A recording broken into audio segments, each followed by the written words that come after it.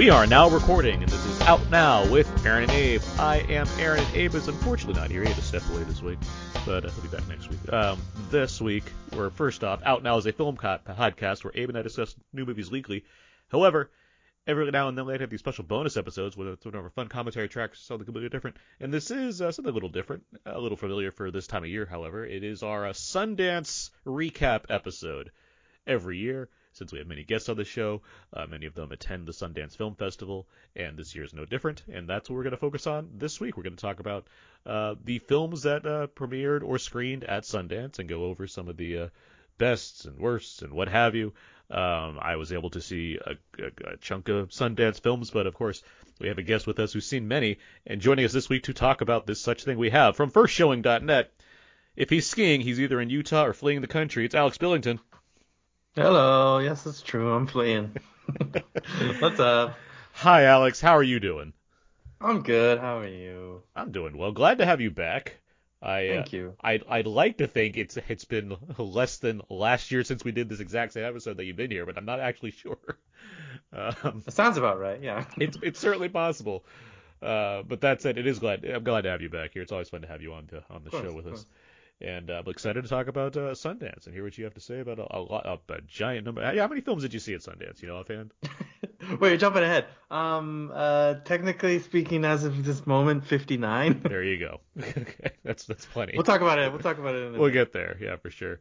But let's get to some show notes real quick. First up, our top 10 episode went up last week, which was super fun to record. It's always fun to record that show. We got a lot of good feedback from it. We also got a lot of guest participation, which was super great. But that said, Alex, we did not get yours in the episode. So I was wondering, if you wouldn't mind, would you like to read your top 10 films of 2021?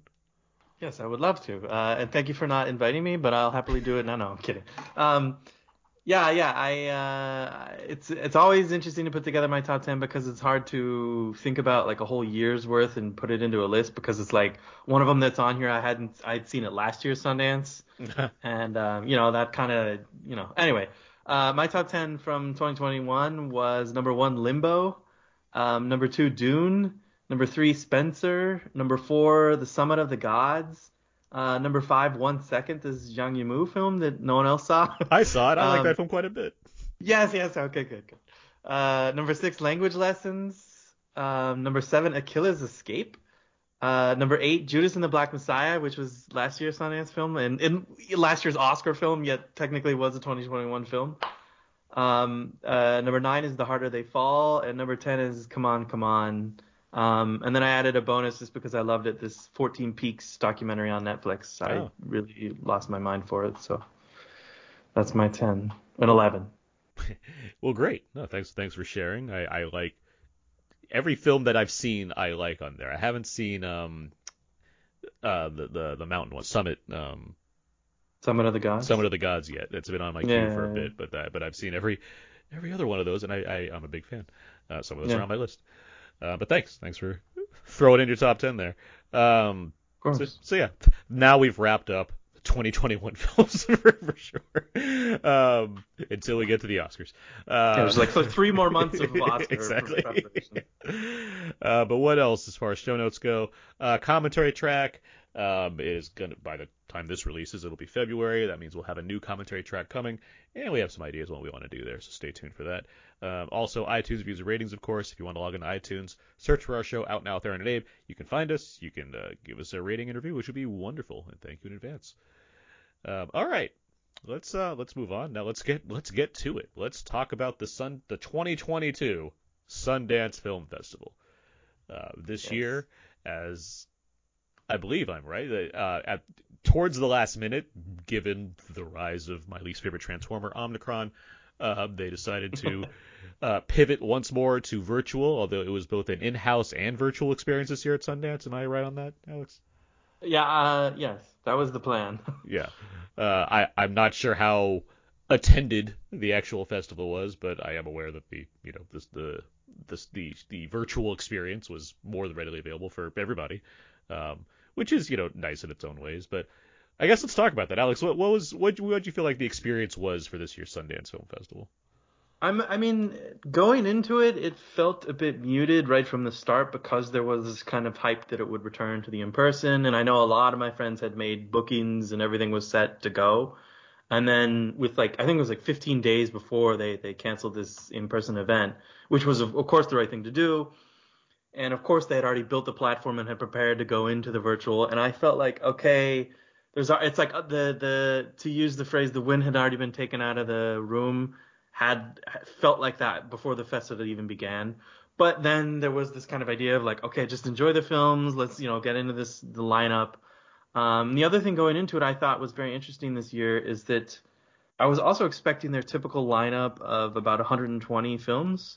Hmm. And they ended up with about 80 of them. And I kept thinking, like, why are they missing 40 or 30 films from their usual lineup? I think last year they had 70, but that was just because it was meant to be all online. And this year, with the return in person, I thought, oh, they'd have their typical 120. And I wonder if it was, because this is the rumor, I wonder if it was that a lot of these films, at least 30 of them, didn't want to premiere if it was going to be online. Hmm. And they wanted a solely in-person theatrical premiere. I mean, I've even heard that about one or two of them. And subsequently, it's like, it's not to say that the remaining 80 films they programmed were not good. It's just like, hey, I felt like there were a few missing. And so going into it, there was this kind of, to me, muted idea of like, what are we going to see this year? I know it's the second year in a row festivals had to sort of cancel and reshift and do things and sort of say, hey, we're still going to go on with our lineup and present our films even without the typical in-person experience. And what can they do? And I still think in the end, it's of all the festivals I've done virtually, Sundance is still one of the best. Hmm. They have a great screening platform. Their Apple TV app works great. Everything just kind of flows, and the quality is great. And while the schedule is the only thing I have an issue with, um, the overall feel of it is pretty good. I feel like there's a lot more conversation at Sundance than any other festival for some reason. I don't know if it's just the kind of people the festival attracts and the kind of press that are covering it, but there's more like a film premieres and I'm seeing tons of tweets about it. I'm reading reviews. I'm like already in the middle of the discussion. Whereas at another festival, I come out and it's like no one has said anything yet, and it takes 3 days, and I don't know who's saying what. And I like that vibe about Sundance because that's what to me is the exciting thing about it. It's like I'm here to talk with you because I want to talk about these films. I don't want to just see them and then write my review and hide under my covers. Like I want to have a conversation about them What do and you discuss attribute them. that to? Like the kind of the notion of feeling better to have that discussion spread like right away about certain movies as opposed to other festivals. Is there something there? Is it a social media thing, or just like a positive Yeah. attitude about what's going on in general? Or Yeah, all of the above. I've always felt that Sundance is also like, look, I would personally say that I love this festival almost more than any other festival because the films they play are my kind of films. Like, meaning, and I say this in a kind of obviously biased way, but like American indie films, And as an American kid who grew up watching American indie films, I'm like, this is my kind of stuff. And I think these kind of films also have this like draw to them that causes the people to want to talk about them more. hmm. And like, there's not only political films, but there's also just films that are like, um, I think American press too are way more interested in just having something to say about it. Like the European press are kind of snobby, like we're gonna sit down and write our formal review and blah blah blah. But the American press are like, let's have a conversation. And I think that Sundance like it just has the mix of all of this. It has the social media vibe where like there's enough of people on there, participating, but it also just has this like historic legacy of what Sundance is and the kind of films they play that I think it makes it this exciting time in January, where we can all just kind of get into it. And I think that's the other thing I love about festivals is that for most of the year, aside from a weekend release, we're kind of scattered on what we're talking about. But for 10 days of a time, we're all talking about these films. And then all of us, meaning like every critic I know out there and every other film journalist, is here watching these films at this festival, having this conversation about these things. And that means it's more we're finally like in sync about what we're talking about, and that gives us more to get excited about in a sense. Does that make sense? No, no, I do think it makes sense. It does make me just wonder. I guess because Sundance just has, like you mentioned, there's a certain legacy behind it. And it just seems like fairly popular and more well-known film festival, where something like, Yeah. I don't know, Telluride, which is certainly fun to say, um, I, despite the kind of vibe I get where it seems like a very relaxed and hangouty type of thing that has a lot of notable films that premiere there, since they all tend to move into the award season, since given its location in the year. I guess it doesn't get as much like traffic for whatever reason. I don't know. Maybe it's a placement in the year because Mhm. it's coming out like in like the summer and there's a lot of other things going on also. I don't know. But something like Sundance, which yeah has its reputation, and maybe because it's January and so you're dealing with a certain set of things and it's like a fresh start to a year, maybe that like attributes Yeah. to it as well. So it's like, okay, All here's of the this. new Yeah. stuff. Yeah. So I mean, yeah, obviously it's a variety of reasons. So I just get curious. I get curious what it is that kind of gives it a certain kind of glow compared to other film festivals. Yeah. I also Mhm. I would say the same thing, just what you just said, which is that this like placement in January makes it this kind of beginning of the year thing. It's like, okay, we're finished with our 2021. What's 2022 going to offer us in terms of cinema? Well, the first festival out of the gate is Sundance. Like, here's this first batch of cinema for the year. And of course, these films have been in the works for a long time, but now we kind of get to start our year with this excitement of what we're gonna kind of go through the year with. And I mean, it's hard because it's January, and then some of these films need to last all year. Like Coda from last year, I think is just now still in the Oscar conversation, which is great. But I also worry a lot of these will get lost in the mix. Like they'll be talked about now, they'll come out in March, and then they'll just be forgotten by May. And it's like it's still a 2022 film. Don't forget. I get that for sure, and that does come down to. And sometimes it's unfair because it's like, yeah, it's one thing to have staying power, but it's another thing to be like, yeah, you came out all the way back here. How do you keep that momentum going? And it's a rare case Yeah. when it does happen. Obviously, it's notable when it does happen. Something like you just mentioned Coda or Moonlight's another obvious example. Like, I mean, Hmm. sometimes it does happen that way. And other times, even if the film is legit great, it just can't, with so much noise out there, you can't like have this one thing like also stick around. Yeah. So. Yeah. Now, you did mention that you felt this year was muted by comparison. Do you mean that in terms of not necessarily just conversation, but as far as like standout films? Do you not think there was like like a major like this is the one type of movie or? No, there's always this is the one. I mean, this is my question for you, Aaron. Is like, Uh-huh.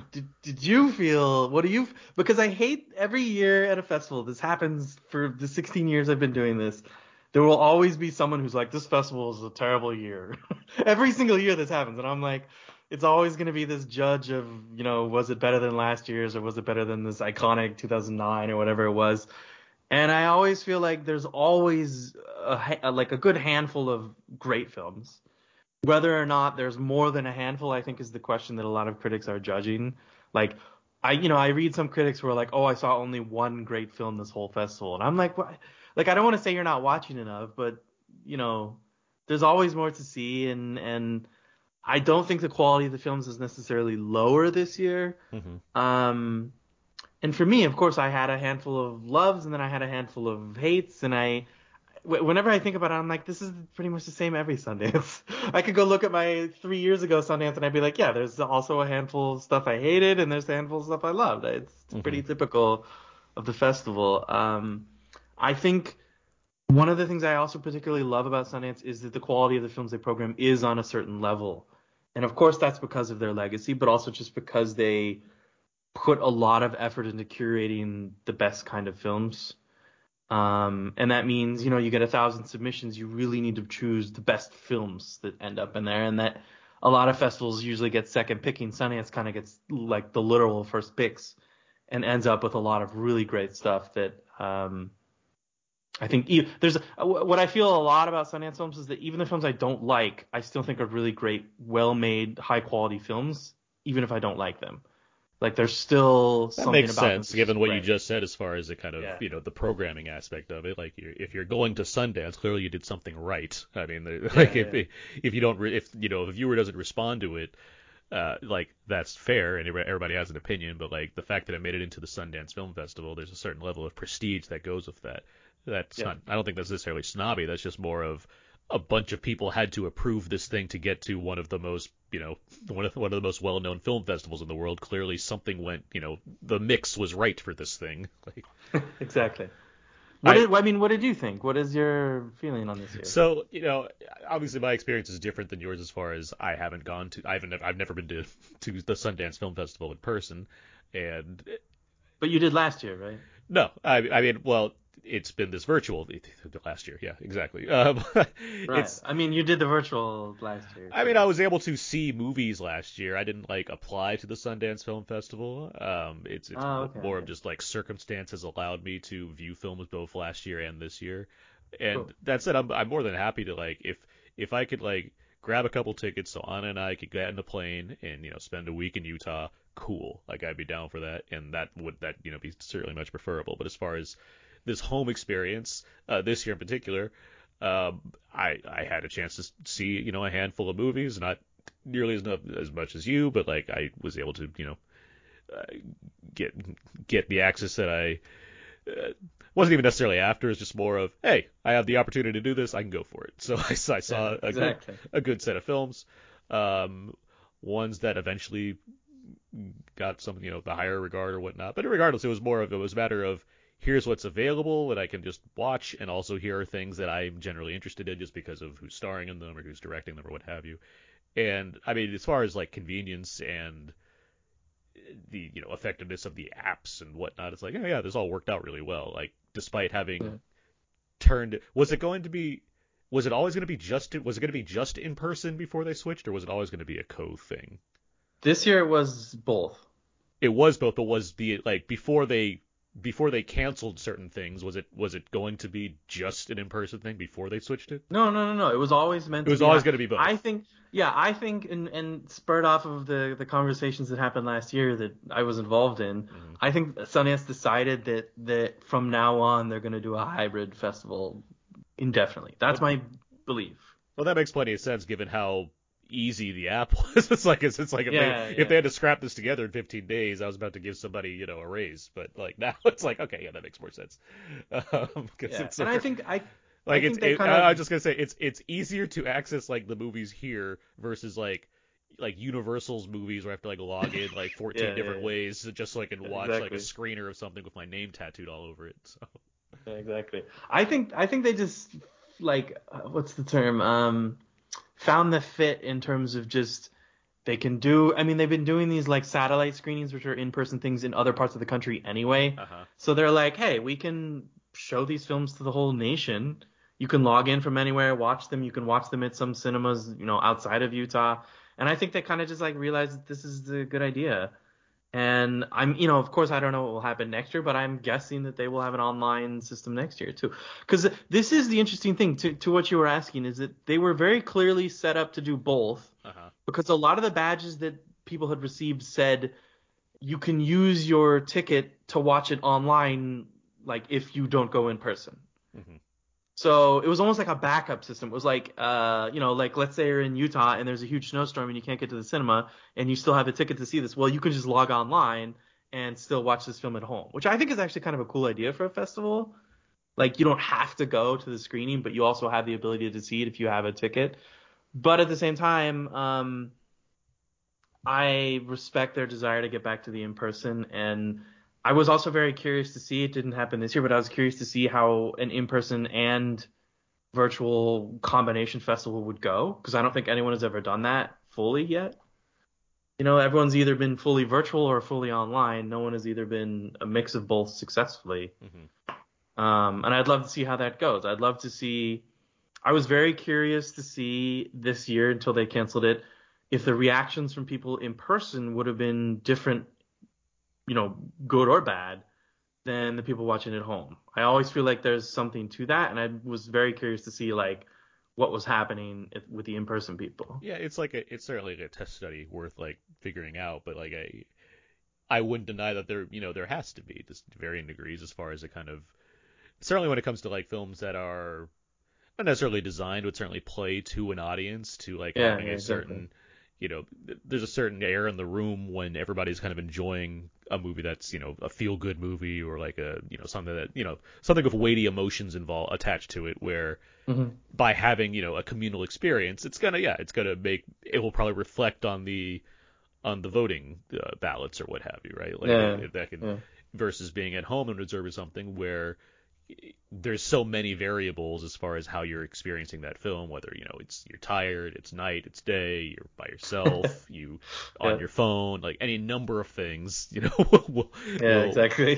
can affect what your reaction is to something.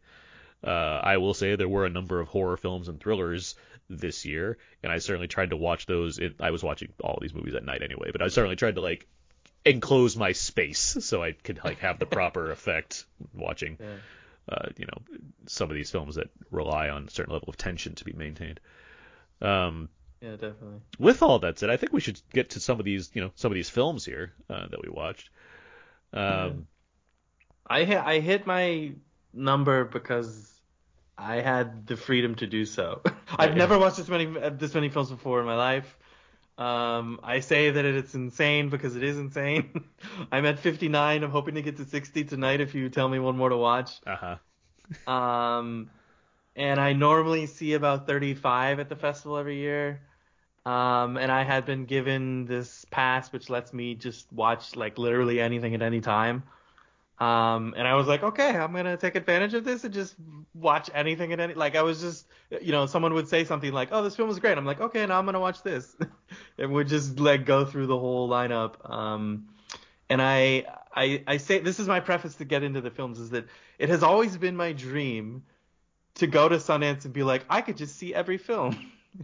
And the virtual opportunity this year, like, basically handed that to me on a silver platter. And I was like, okay, you give this to me, I will eat 60 films in one meal and see what happens. And I think I'm also this kind of like hardcore cinema nerd where I'm just like, I just want to see it.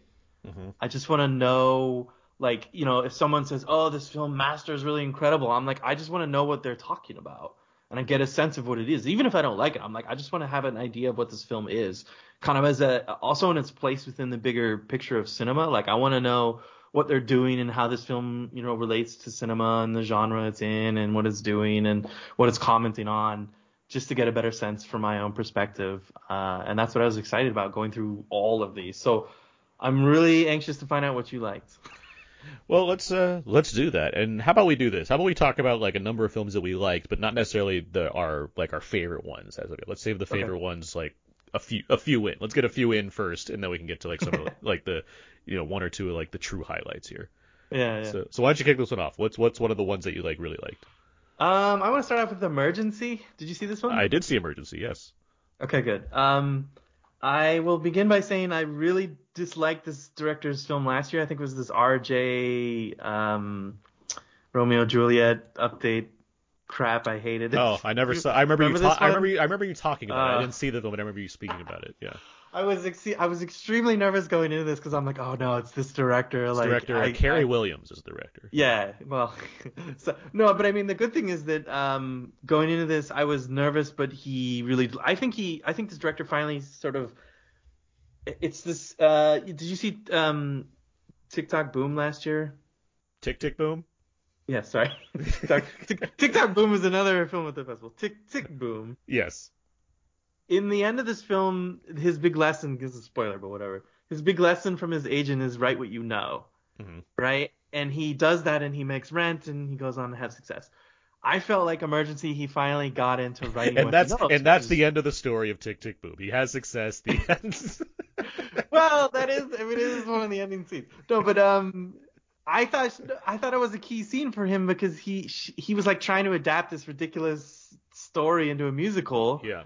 and it was all over the place. And then she's like, he ends up making Rent, which is just him about his friends living in New York trying to survive and make money. And the same sort of thing happens with Emergency. I think RJ was this like experimental crap. And then Emergency, I think he finally was like writing a film about the black experience. And he said this in the intro, the director, and I thought it was really fascinating. He said, two friends who have a completely different worldview. And I was like, okay, what does that mean? And you go into Emergency and it's like two black friends and each one has a different take on what to do. And I found their dynamic and the way they play off of each other in this situation really fascinating. And that I don't want to give it away, but I love the arc that the one friend goes through where he just like breaks down at the end and has this moment where he's like, "Oh shit, like I understand what you've been telling me this whole time." And it just broke him down in this really emotional way. You're referring to the And character Kunle? yes, Yeah, played by Donald Ellis Watkins. yes, both of them are great. Yeah, him and R.J. Seiler is the other character. RJ, He was oh, in man, Me Earl and the Dying Girl among other things, and he's very good. yeah, I like when he pops up in things. yeah, exactly. And the harder they fall The too. harder they fall, yeah, he's the kid. Yeah, Yeah, exactly. And he's fantastic in this. And I just thought it reminded me a lot of Blind Spotting from 2 or 3 years ago at Sundance, yeah. where To clarify for emergency, real quick, this plot involves it's two friends. They're about to go on a night of partying, and then they discover there's a passed out white girl in their house at college, and yeah, their decision is we can't call the cops because it looks strange that two black guys and their Latino roommate have a random passed out white girl in their house. That's going to look odd. We need to find a different solution. And so it becomes one long night of them trying to figure out how to deal with the situation. yeah. One of my friends told me he couldn't stand the film because he's like, oh, there's this woman with alcohol poisoning. And they're not doing anything about it. And I'm like, that's literally the plot of the movie. Is that I thought it was a very realistic thing to say. Yes, she's in an emergency. I mean, that's literally the name of the film. And these kids are actually dealing with, and this is what I say when he's writing something that he knows, is they're dealing with the actual weight of like, what do you do in this situation in a very realistic sense of they're right. If they call the cops, something bad could happen. And ultimately that's what the movie gets to, not to give it away, but there is that kind of revelation with what happens when they do finally confront the police. And I thought it was such a fresh story to say we're going to take this concept and run with it for I think it's like 100 minutes and take them on this journey. And it was made during the pandemic, which there are a few scenes where this is very apparent, like when they get lost in the woods. Uh huh. And I was like, why are they in the woods? Yeah. But it works. And overall, I thought it was a really strong film, and I'm glad that this director kind of course corrected himself after this Romeo and Juliet crap to make something really engaging and really moving to me in a way. Yeah, I agree with you. I do think the film's very strong. It's in my top five for these Oh, Sundance good. movies, and I do think it does come down to that chemistry between the two friends. I think that Yeah. is really strong. It's also a very funny movie. Like we shouldn't underplay the fact that it is also it's a comedy and drama. Like it very much tries to play into a sense of humor, just dealing with certain real world stakes, and a lot of the humor comes from not necessarily making the wrong decision, but certainly making tense decisions that only exacerbate things throughout the film. Yeah. And there's some side plots here that kind of help round things out, but like overall, yeah, I do think it comes down to like exactly having those opposing worldviews on how to look at what's going to take place and seeing where it goes. And by by escalating things in its climax in certain ways, I do think it kind of nails the landing it's going for. And then Yeah. Exactly. I even appreciate there's kind of an epilogue towards the end. I appreciated that as well, as far as kind of where things are after the fact. So yeah, no, I thought it was a Yeah. strong Yeah. entry. Yeah. Yeah. Definitely.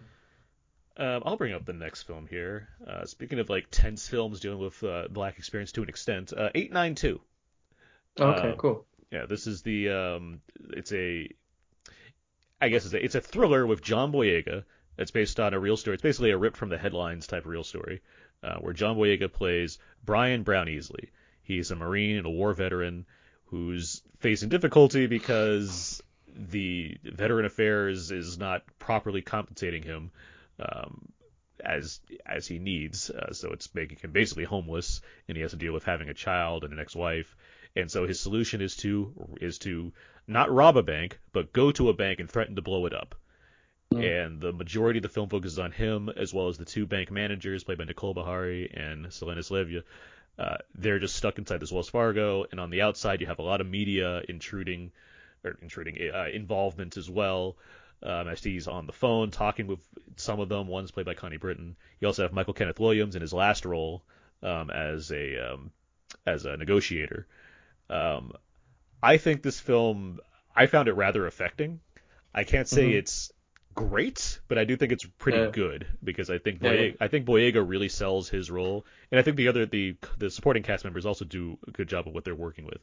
But it's the kind of thing where I like John Boyega, and I really like seeing him kind of dig into different kinds of roles. And so it was nice to see him in something like this, where it is it wants to be a tense film, but the way he plays it, which is presumably how the real Brian Brown Easley was. He is he's a Marine, and he has is a certain, a way of handling things. He has a certain manner. He has a certain sense of properness. The idea is that he's probably not a violent person. He's just been driven to these certain extremes. And so the way Mm. Boyega has to play that is he's a live wire, but he's also like, he doesn't want to hurt anyone's feelings, if that makes sense. Mm. Mm. And I think that aspect of the film comes together rather well. Trying to cover all the angles of this from the outside perspective, not as effective, but like, Yeah, I agree. yeah, the way it opens for sure, I think is just really strong, because you get a sense of who this guy is, and then it suddenly becomes this, this essentially bank robbery thing, despite not being like a robbery necessarily. But I like the film. I think it's rather tense, in the right kinds of ways, and again, I think Boyega is strong. But Alex, how do you think about the film? Yeah, no, I'm pretty much same as you. It didn't really hit me hard. I really wanted it to, because I think part of the problem was, like, I'd read the synopsis before, and the synopsis kind of covers all of it. You're like, oh, Uh, okay, he's a guy doing it. So by the time he gets to his like moment in the bank where he kind of like lets out and it tells his story, it just like didn't move me as much as I wanted. And I also thought that the elements criticizing the VA, while they're clearly there, they weren't strong enough. And I know it's a case of like the film is really well made, good quality, but it just didn't, like you said, it just didn't click completely. And I like a lot of it. I just wasn't blown away by it. And I had hopes for it. Like, I was thinking by the end I'm gonna be, oh wow, we're all gonna be rallied by this guy and we're gonna go change the VA. But by the end I'm like, nah, unfortunately another tragic story. Um, and it's not going to change people's minds as much as you hope. Which is the other thing, is that the sad tragedy of this particular story is that, based on the real story, is that you would hope that this guy's message and his plea and his whole point of doing what he's doing would affect people, and yeah. you said it does for you, but It does, as make far it as in. like, I felt for this situation, but am I like, Yeah, am yeah, I yeah. going out and like making a change myself? Like, I don't know what, the film didn't like really move me in a certain way to do that. So I agree with you on that Yeah, that's area. what I'm saying. That's what I'm saying. It's like I would, by the end I wanted to be like, we should all be, protesting the VA with signs tomorrow, but it didn't hit me that way, and I just wanted it to reach that height, and it didn't. That said, it's not a good film. It's just not a great film. This is with a lot of Sundance films, like, it's good, but it's not great, which is pretty common with these films. It's the kind of film where, yeah. And by the way, the director is Abby Damaris Corbin, just to throw that out there. Um, it's the kind of film where you have a lot of like actors that have, they're fairly prominent. I mean, John Boyega's from Star Wars at this point. I mean, he's Yeah, yeah. he's more recognized from Star Wars than Attack the Block right now. So it's like, it's hard not to point that out. But like, it's the kind of movie where you get actors like this that to like build their indie cred, essentially, as opposed to, people that are breaking out with new stuff, or some people you've never seen before. And on that front, it's admirable, because I do think there's good actors giving good performances. That's Mhm. quite, that's the prospect of getting good actors to begin with. But yeah, I do think it's a little shaky as far as conveying a stronger message beyond, look how powerful these people are playing these people. Um, Mm. Yeah, exactly. all right, Yeah. what's another one, Alex? Well, I'm trying to think if I should name a documentary, because I saw so many of them, but Name one. Name a documentary. well, I saw it recently. Is this film called The Territory? Did you hear about this one? Did I hear about it? Maybe. I have not seen it. Yeah, it was very lost in the mix, and then someone said it was great, and so I decided to check it out. It's this film from Brazil, or it was made in Brazil. I think it's an American director, and it's produced by Darren Aronofsky, of all people. Heard of him. And I hope so. No, so it has this kind of backing to it that is very clearly like they want the story to be told. So the story of The Territory is that there's this indigenous territory in Brazil, in the Amazon rainforest, actually very close to Bolivia on the other side of the country, Hmm. and that it's this indigenous like has it this tribe has their sort of area mapped out. And due to the horribly conservative politician and president that was elected, the last few years in Brazil have been really terrible, especially towards the environment. And one of the things that's happening is that the government is kind of pushing people to go on their own essentially burn down and I don't know what the right word is, stake a claim on the land in the rainforest and then Mm. build like a farm for cattle. And it's really terrible because it's just this miserable story of what's happening. But this film really beautifully tells actually both sides of the story. So the worst part about it is that there's actual footage of these guys called like settlers is the name they give themselves, and they're these like Brazilian idiots who just go around and they just like trample their way into some rainforest area and are like, this is my land now, and then they'll literally just burn it down. And there's like it follows them half the time, which is to show their perspective and to get a sense of who they are. But the rest of the time it spends with this indigenous tribe, and they're awesome. It's this tribe of like there's only 200 of them left, and there's this activist woman who comes and helps them and sort of fights with them. And there's this really remarkable moment in the second half where my favorite thing about this tribe is that they're indigenous, but they're like modern.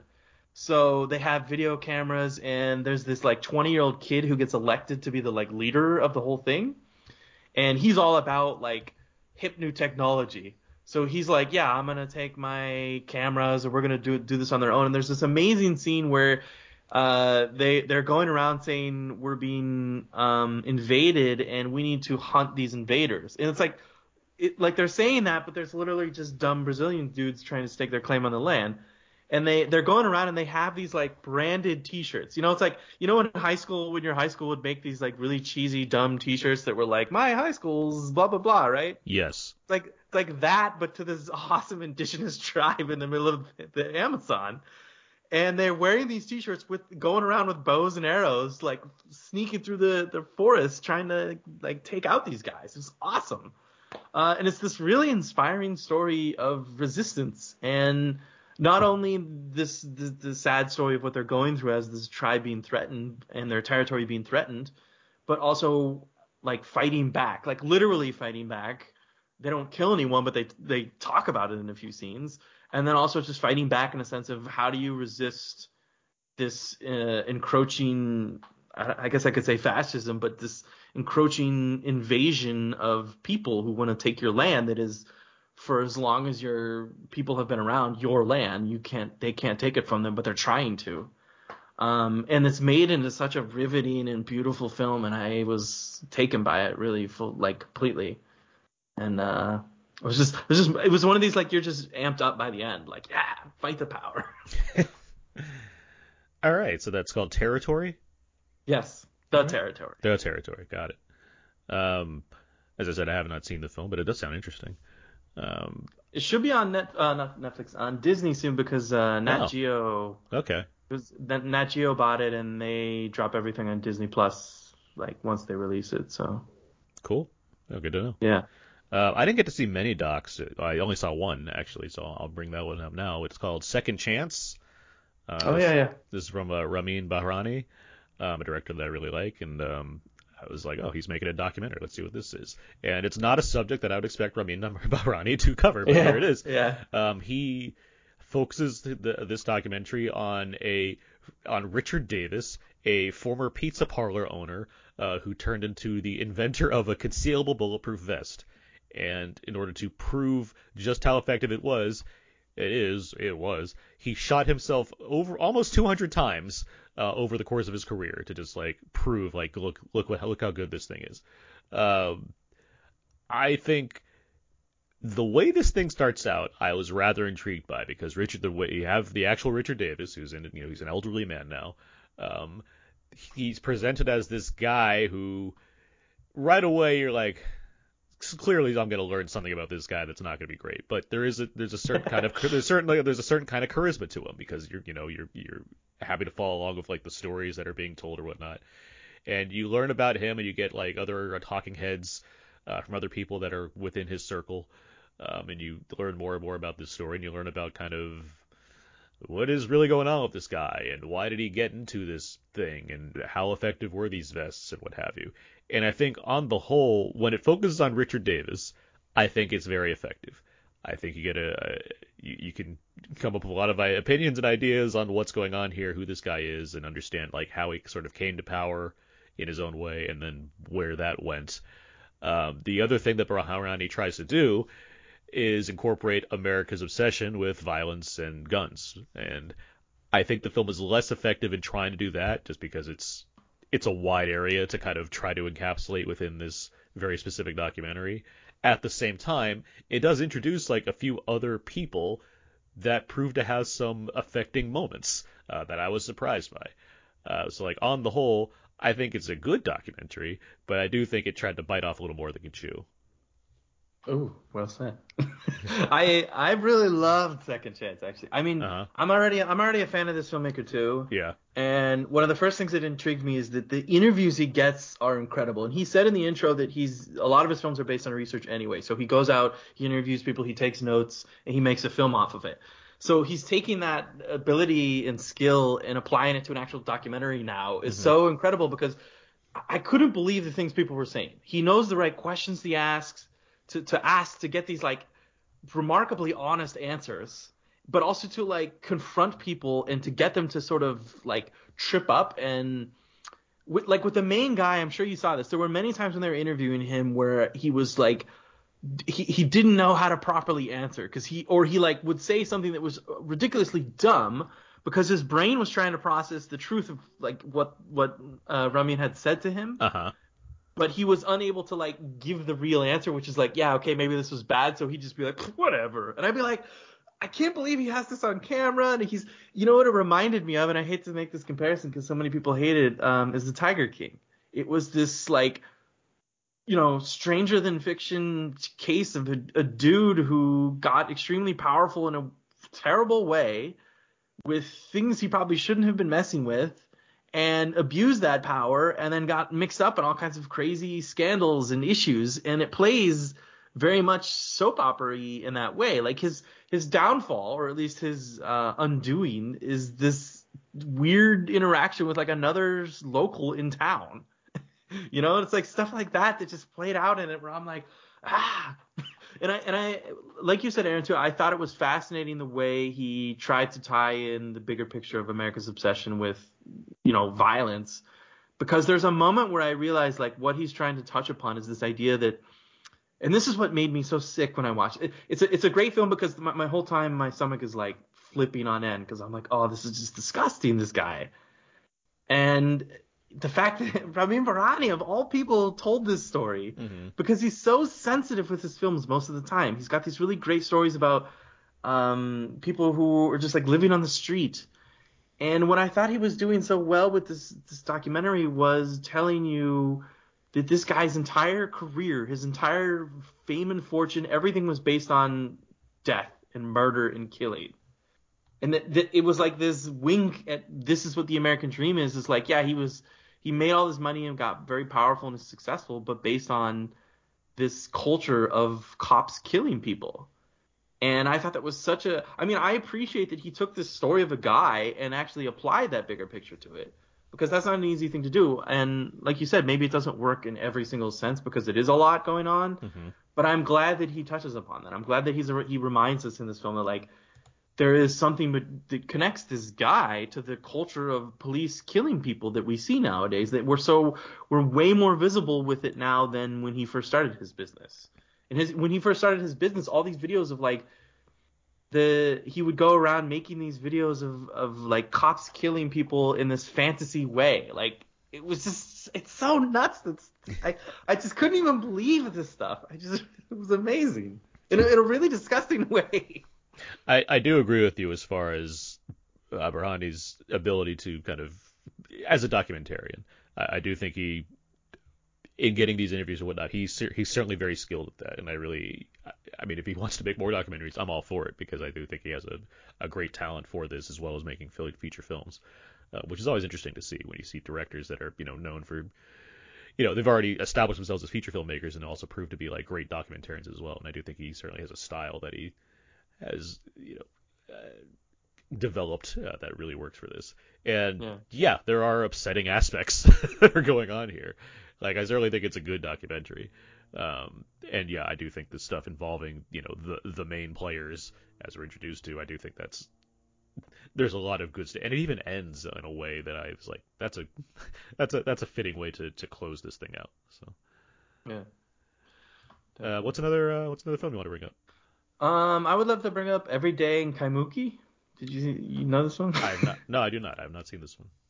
Okay, it's a film from Hawaii made by a Oh, Hawaiian okay. filmmaker, Yeah. All and right. I didn't get to that. I got an email about this one. I didn't get to it. yeah, it's in the like next category. So it was one of these like made on a no budget kind of films, which Uh-huh. is cool. I'm always curious to see what they're about, and the concept in this one is kind of like based on a real story. As in the intro, the director said the main guy in it, Naz is his name, is an actual like he is playing himself. This is his real life, and he was after growing up and living in Honolulu for most of his life, he was finally moving away to New York City. So they're like, let's make a film about this, and they made a fictional film about this real moment in Naz's life of leaving Honolulu and leaving Hawaii. And while I didn't love the film, I was really struck by it in many ways. Like first things first, there's not a single shot of the beach in the whole film, which shocked me because this is a Hawaii film. But the kid is kind of the skater kid. Like he works at a radio station. He skates around Honolulu with his friends. He kind of spends most of his time in the city district. And like it doesn't feel cliche Hawaiian at all, which is cool because it's a different sort of take. But it does have this sort of simple sublimeness in the way it's dealing with the feeling of losing your home and of course being Hawaii, it's this paradise and why would you leave? But um, as the director said in the intro, and I think this really is strong in the film, is he's like every islander has that feeling of, well, you love your island and you love where you're from, but do you really want to leave because you're also feeling like you're trapped there and you feel like there's more out there, but you also don't feel like you really want to let go yet. And while this is a common theme amongst anyone leaving their hometown, I thought this was really beautifully done, and it didn't like it's not as emotional as I was expecting. And it's a very like some dudes with some cameras kind of film. It's not really high production value. Um, and the only other criticism I have against it is it was made during the pandemic, so I don't mind masks in movies because it's necessary to capture the last 2 years, but I was expecting this one to be shot and made where they weren't dealing with that, but consistently throughout the movie, not only are they wearing masks because he's going outside, but there's like conversations about it. Like every time he goes into the radio stations, he's like, "Oh, don't forget to put on your mask." And I was like, yeah, okay, I know it's a pandemic film, but it kind of took me out of it a little bit, which I think is interesting because we're now 2 years into this. It's We're a, seeing more and more of these films. it So took you out of it by being real. yes, but it's like there's a big. This is almost like a whole other podcast for another day. There's a big discussion in cinema where do you admit to the pandemic and do you make the film with masks, or do you, because this is happening. This is why I say this, Aaron. Uh-huh. Or do you just make a film where on set everyone's following the COVID rules, but the film is presented in a way where there are no masks and there's nothing to worry about. And I've seen both of them now. I've Yeah. seen, every version of this, and the mask one work when it's a film that is kind of meant to take place during the pandemic. But now that I'm so used to some of these films where they make it and there's no mask and there's nothing, there's no even mention of the pandemic. When you get to one like this where you're like, I just want to see this story, which is supposed to be about this kid leaving home, and it's kind of like muddled by the fact that you're thrown into this real world thing where, like, I guess I would say too much of it was talking about the pandemic to me. That's It was fair. I mean, almost, sight unseen, obviously, I can't comment too much, yeah, but I do understand what you're saying, and it is interesting. It'll be interesting to see where things go as far as how movies handle this kind of thing. Where the only time it really affects me so far as it's mainly in larger budgeted films where they seem empty because they had to follow certain protocols. So you can't have like right, right, right, right. groups of people, areas that would feel populated despite the film taking place in a reality that seems to exist outside of the pandemic. But so it feels like curiously cheaper as a result, because it's like this doesn't feel like life. It just feels like people on a set, and Yeah, exactly. there were no extras. Um, Yeah. but so that film's called Every Day in Kabuki, Yes. and that's directed by Alika Tengen. Yes. Let's talk about the pair of Regina Hall films that came out. Okay. Yeah, yeah, yeah. Let's talk about Master. which seemed to have a lot of attention this year. I'd be curious if you have any thoughts as to why, but I certainly have some. This film stars Regina Hall as well as Zoe Renee. Regina Hall plays she's tenured, right? She is a tenured, she's because the other one's trying to get tenured. She's a tenured professor at a predominantly white college in New England. I believe it's a made-up college for the film, but certainly could be an analog for certain things. While Zoe Renee's character plays a first year who's coming into this school and has already been assigned a room that is supposedly cursed in some way. And the film largely revolves around these two women dealing with disturbing experiences going on at this school. With the college, with Zoe Renee's character Jasmine dealing with things that could be supernaturally related, while Regina Hall's character deals with things that are more based in systemic racism and the kind of everyday occurrences or whatnot that set people off. That's the basics of this. I think this movie is really well made. As writer-director Mariama Diallo, I think there's a lot of good work going into kind of capturing a certain kind of vibe and atmosphere, and I think the performances are quite strong. And it's tricky because I do think and this will occur in another film I want to talk about as well, but the supernatural elements of this movie, I don't necessarily think it's misguided, but I don't think it's handled well enough as far as how it's incorporated into the story, which already is interesting just because of how these people are responding to the atmosphere in their college. And I think that on its own, I think works well for the story. But then you're also incorporating this kind of nefarious force that is intruding on the experience. And it's like, okay, there's suitable tension in those areas, but is this adding to the story that's already being told? That said, there's kind of a pivot as far as where things go towards the end that made me appreciate the film more by the time it ended, because I felt like it gave me more to think about compared to a more stock version of what this conclusion could have been. But Alex, how do you feel? I feel like you're on the same vibe as I am on that. Yes, but exactly what you said about the end. I was into it at the first half, and then I was like getting out of it in the second half, and then there's like that big thing at the end where I was like, oh damn, like okay, I see what you're doing here. That was cool because I thought, like you said, I thought really creative filmmaking, really well done, really interesting, but a few, I don't want to say mistakes, but of like weird things. I wasn't really happy with. I'll say this in a way that you know what I'm talking about, but other people who haven't seen it won't be spoiled. But what happens with the one thing in the one girl? I didn't like how that played out, but I liked what came in later. And I mean, almost opposite of you is that of all the racism as horror films I've seen, aside from maybe like Get Out, this is one of my favorite in terms of visualizing like how racism can turn into a horrifying thing.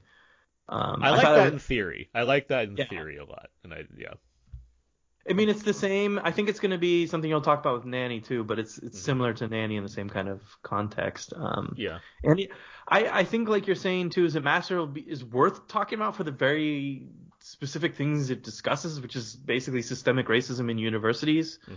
And I loved how deep it got into that. Like I guess the scenes at the end that you're talking about where you're just like, oh, dang, okay. And I like how it kind of shocks you with that question of, holy crap, look how racist these places are. And what do we do about it? And then it also has like, there's another character whose past is mysterious to us, and the way that's handled, it's like, and then it kind of escalates in certain ways, like, I don't know what to think, but I'm certainly thinking, and that's what I appreciate. It's like, how do you? Yeah, me too. Like, how do I? What am I taking away from this now? And like, I like that it ends messy on purpose, and I like that it does that, and I like that it gave me more to chew on. This metaphor, I keep going this chew on metaphor. I like I know that. what you mean. I like that it kind of gave me more, because I do think there's a way that you could have done this that's just like a definitive answer, and then it leaves people in a certain place, and everything's, not necessarily obvious, but everything's like, it ends. This, obviously the movie ends, but there's more questions I have that don't feel like frustrating questions to have, just more like, Mm. I want to ponder that a bit more. So Yeah. I really I appreciated that quite a bit. Yeah, definitely. I agree. Well, let's talk about the other Regina Hall film, Honk for Jesus, Save Your Soul. Uh, and One of the few I did not see. This is why I'm oh, you curious what didn't you. see this film? Okay. No, I did Yeah. not. So this film is set up in a mockumentary format, so it's like a fake documentary, Mm. where it has Regina Hall and Sterling K. Brown. Sterling K. Brown plays the pastor of a prominent Southern Baptist megachurch, and Regina Hall plays the first lady, aka his wife, and the the story is set in the aftermath of like a huge scandal. Something happened involving the pastor, probably sexual in nature, and whether or not that was with other women or other men, probably younger, it's there. It's not explicitly stated, but you kind of get some ideas. But now the documentary goes over how are they going to get back their congregation, and so it's kind of a big build up to their reopening, their point of reopening, and it kind of gives you a lot of talking heads and a lot of like fly on the wall type situations of watching these two deal with the people around them that either used to be their friends or are still sticking with them, as well as others that were affected by all of this, and even the documentary crew in some instances. And as a mockumentary, given the setup of this, it is a comedy. It does want to be funny. It does want to be a parody of sorts of certain kinds of things. What I think it does wisely is not attempt to make fun of religion. Like that's not the part of this that's going on. I think it's similar in a way to something like Righteous Gemstones, where Mm. there's obviously a backing there rooted in a certain thing, but it's not trying to make fun of that thing. It's trying to make fun of the people involved in it. And this is very much about the egos of these people involved, as well as the kind of political strategizing that they do to get back in the good graces of things. Um, I wish this film was either funnier or went for straight drama. I don't think it's necessarily bad, but I don't think it's quite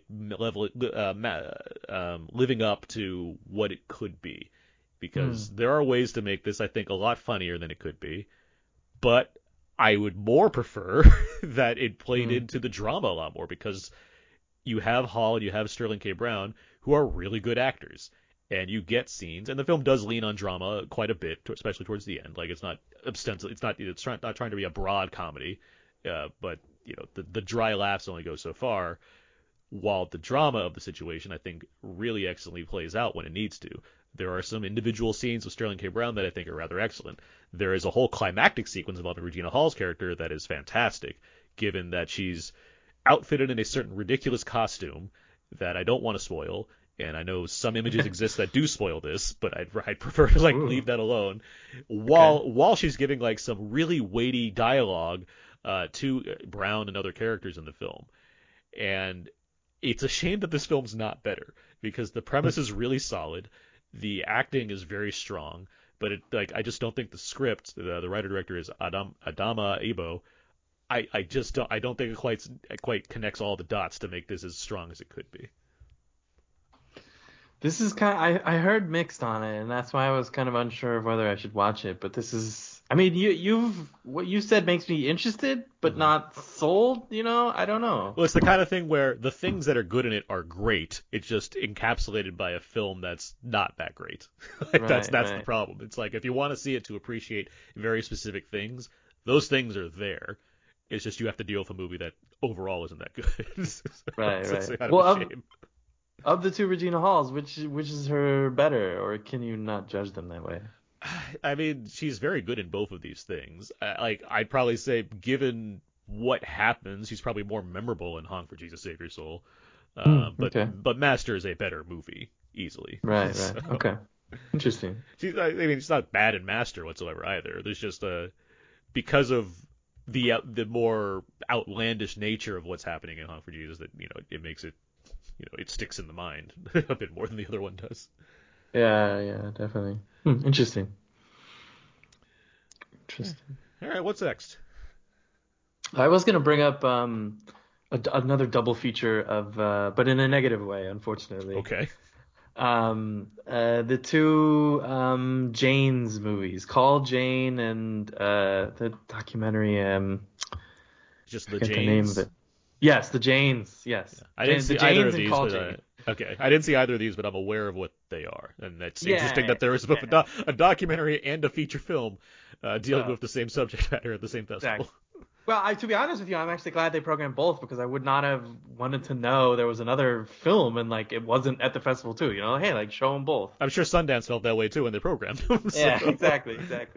I saw that. I'll explain the story first. The story is about in the 60s, like the late 60s. There in Chicago, there was a group of women who decided to start sort of an clandestine underground abortion network. And in the documentary, they explain it really intriguingly because they're like, uh, especially in the 60s, everyone was kind of riled up and all about, revolution and everything. And they were just like, we're just going to do this because it's illegal and it has, we need to do it in a safe way. And so they just set it up without really thinking or caring about anything. Like they didn't do it in a showy way. They did it just to do it for safety reasons and to offer this service. And they set it up really intricately where they would like pick up women at some point, drive them in a car, and they like hired other women to just drive these cars around, drive them in, around the town to the secret apartment where some doctor guy would just be and would perform the abortion and then they'd go home. And the documentary is I think the better of the two films because it clearly explains the story and it's really cool to hear from all the original women who were involved and like I love 60s stories because everyone talks about the 60s with this like super optimistic positive attitude of like yeah we were going to change the world and so we did something and they did something they actually did do something. Unfortunately both films are kind of forgettable, which is a shame because it's such an important topic to talk about nowadays with abortion and how important it is to have access to it. I mean, literally the fact that this was done, this is in the 60s too. It's something that happened 50 years ago, and yet it's still 60 years ago now, and it's still being importantly discussed and become a necessary issue today too.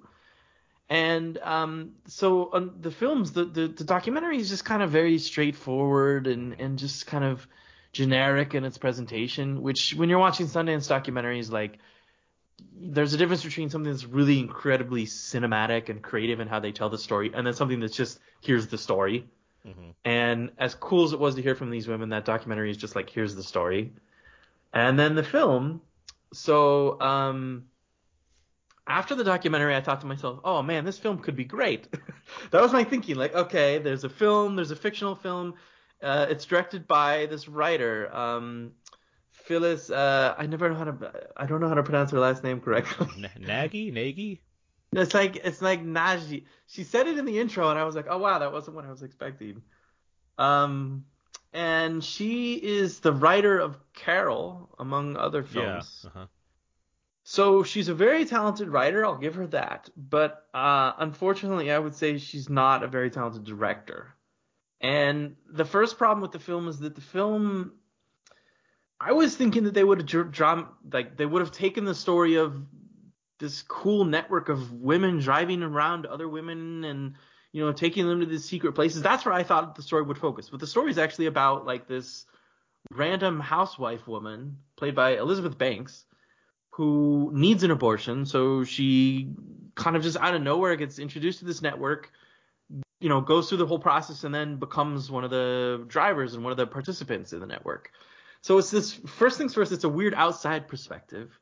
And secondly, after they kind of cover the whole concept of what this abortion network is, it just kind of like drifts into this other weird dramatic story in the second half, which just really loses all its steam and it's such a mess with the characters. And my problem with her direction is that she knows how to write good characters and have good dialogue, but the performances were so mediocre and the whole film just felt like it didn't come together in any meaningful way.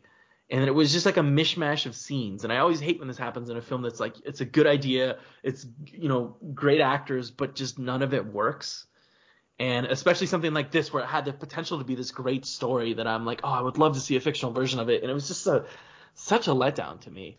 I guess In both of these, it just felt that way. Like, I just wish they were better.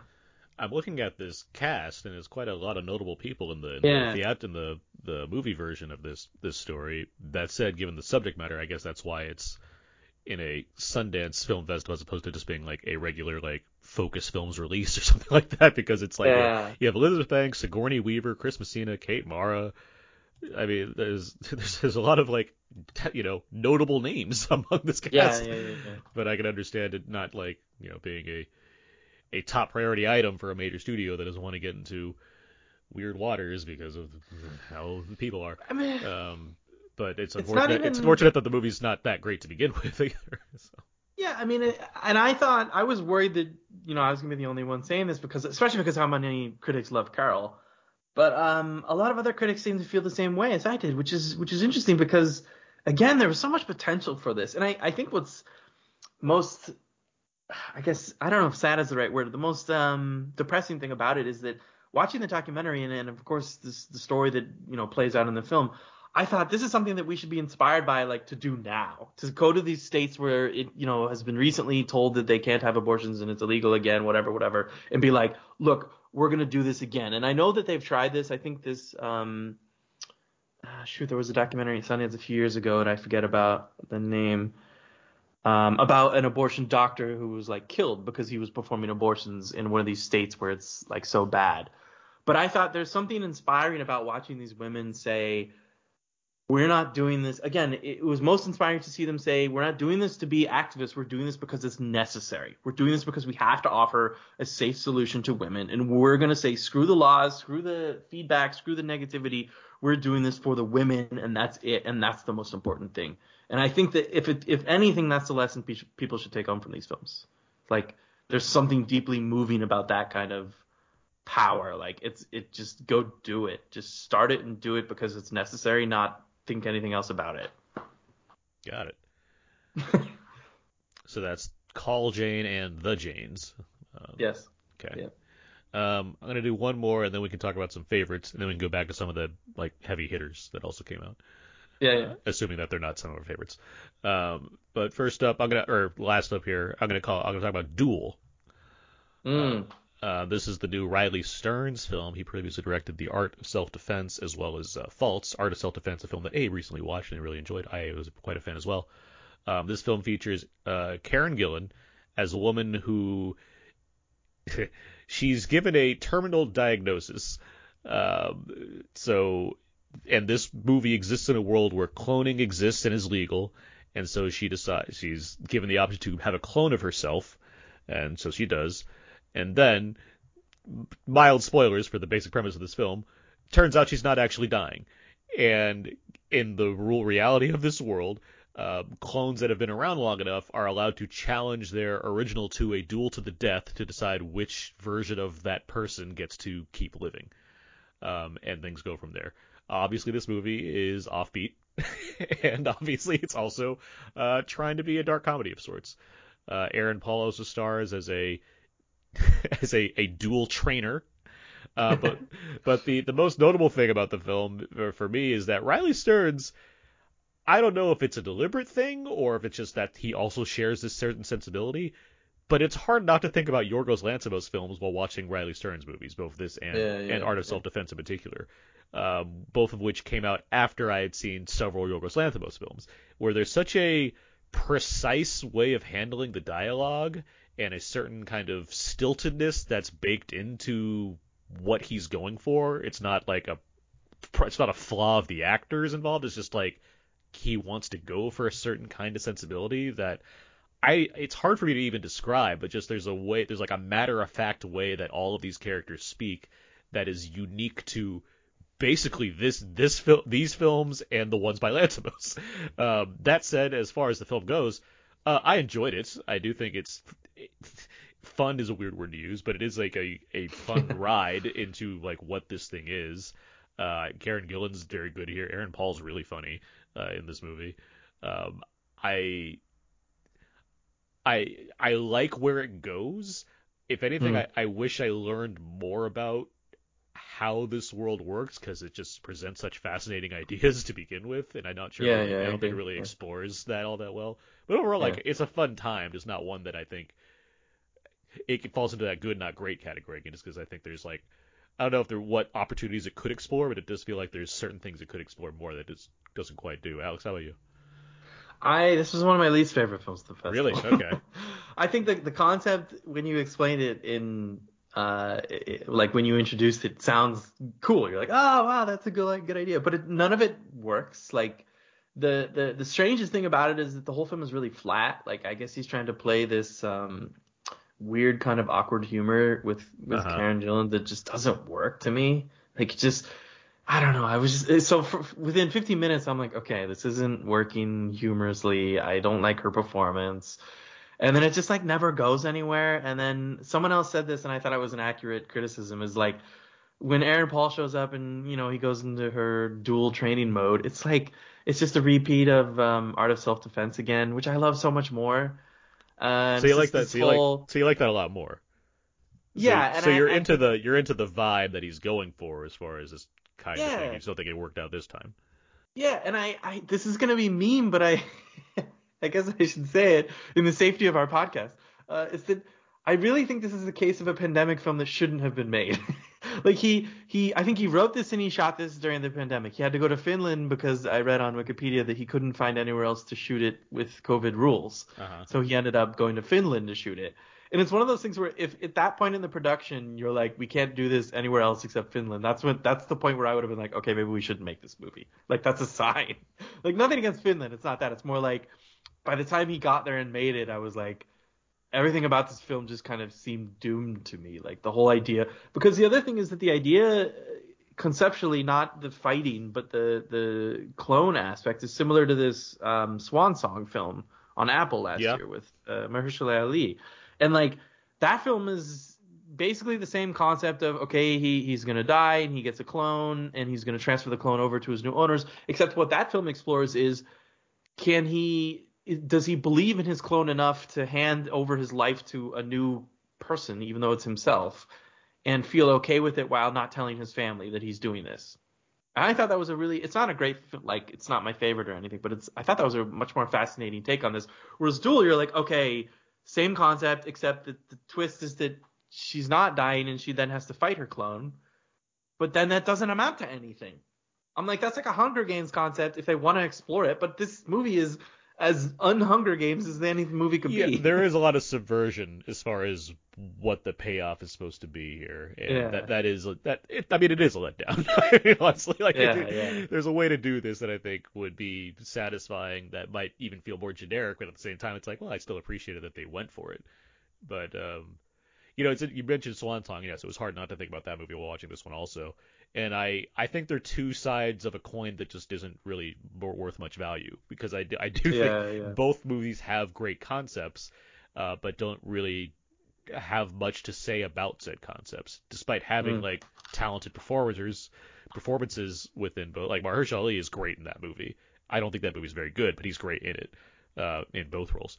Um, but and similarly here, I'm not saying Karen Gillan's great in this movie, but I do think like she does what's needed of her, and I do wonder how much of that comes down to what Stern's guidance is for how to make this thing yeah. what it Of is. course, of And course. and I agree. I think Art of Self Defense is great, and it's so weird to me that he like what I'm saying about the Yorgos Lanthimos thing, right? Like there's such a Yeah, very yeah, yeah. I get it. specific thing going on there where it's like, do they just both like this type of thing, or like is one directly influenced by the other? Like I just don't know. I don't know that answer, but Well, it that's I sticks would hope out. he would lean more into that Lanthimos feel. That's if he's gonna do that and have Yeah, that like that yeah. super awkwardness, like go into it even more. I agree with you And because that is something that Lanthimos is. I mean, he's very good at doing that thing, yeah, and he knows how to pay it off. That's the other yeah, thing. exactly. Yeah.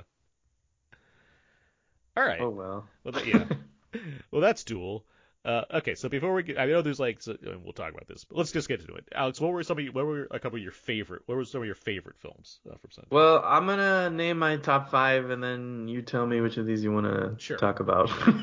My top five are, well, top six because I have to mention this: Fresh, Fire of Love, the documentary; Riotsville, USA, the documentary; Living, with Bill Nye; Brian and Charles, this kooky sci-fi comedy; and then Good Luck to You, Leo Grande. Those are my top six.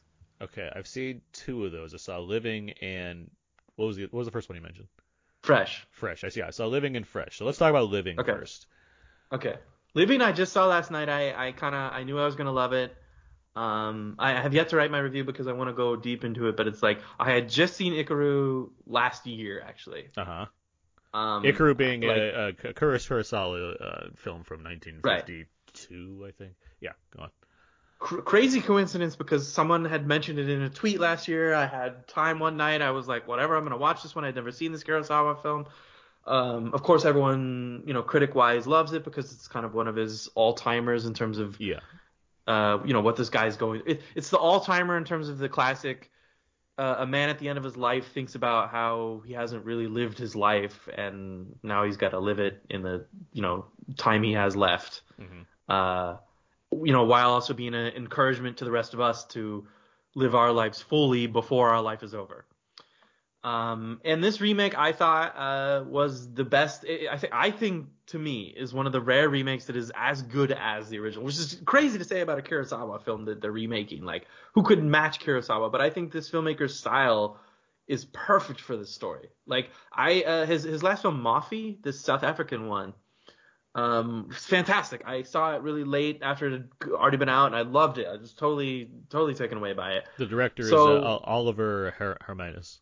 yeah, South African guy who he's explaining in the intro to this. He was like, I'm South African. I was handed this British project with Bill Nye, and he took it on, and it's ravishing. Like I thought, he makes a few changes, but other than that, it's pretty much almost a shot for shot remake of the Kurosawa film, which is fascinating as well because it doesn't really change a lot. There's a few little tweaks here and there, but mostly it follows form and style like almost completely. It's also Um, like 40 minutes shorter, but yeah, I know what you're saying. It does it makes certain changes to both kind of minimize the runtime, but also be more singularly focused, I guess. Yeah, but same story beats, like exact same copy Yeah, of, yeah, a government worker, same kind of characters, new guy coming into the yeah. job, This premise has not been he's, altered. Yeah, I hear you. which is, of course, it's first things first, you're like, why wouldn't they change it if they're gonna, give it an English language remake, so to say? But at the same time, it's a story that works so well, and I thought his style elevates that story. Like, I love his shots. Like, every time he frames someone, it's not in the center of the frame. And I love his music choices. And I thought one of Bill Nye's best performances. I mean, he's always great, but like this one, again, you're like, hey, how can he take on this performance that is one of the iconic Kurosawa performances an iconic performance in a Kurosawa film. How could he ever live up to that? And he does something of his own that is just really gripping and really moving. And I was totally taken by it. I was just as everyone else had been raving about it by the time I saw it, so I knew I was gonna love it, and of course I did. The simplest way of saying it. I think it's fine. Aaron, no. No, I like the movie. I think it's the kind of thing where because I really like Akira, which I watched recently again just because I knew this was coming, Right. and I hadn't seen Akira in a while, so I was like, all right, let me pop this in again just so I get a fresh feeling of the film before I see the new one. But like no, I can't deny anyone liking this film because I think it's a very likable movie. I think the story itself is so universal that it's easy to latch on to what's being done here and the kind of general messaging and what have you. And I feel like I'm good and bad with the choice to set it in the 50s because it feels like, well, Akira was Mm, set in the 50s, so this movie needs to be set in yeah. the 50s. Where it's like, well, what could have been done if you set it in like the 70s or even modern times? Like, what difference would that make? But at the same time, I do think the direction is rather strong. I do think Hmm. it chooses it's not Academy ratio, but it's like a certain ratio choice to make it distinct, and even the kind of look of the film is modeled to slightly resemble films of that time period, with Hmm. some stylish choices as well. Um, so it's like I like what you're doing. I like how it's trying to, while maintaining the certain premise, is trying to distance itself stylistically at least from the Kurosawa movie. And then it comes down to Bill Nye, who is obviously great in this movie. Like he's Yeah. a great actor. It's not surprising to me that he's great.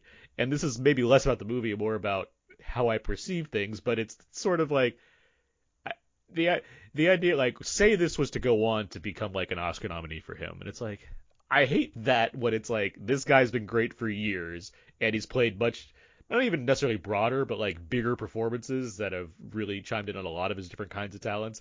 But it's like the one where he plays the stodgy old guy. It's like, oh, finally, the Academy's really gonna see, like, let's give him a reward for this. It's like when Helena Bonham Carter was nominated for for the King's speech, and it's like, Yeah.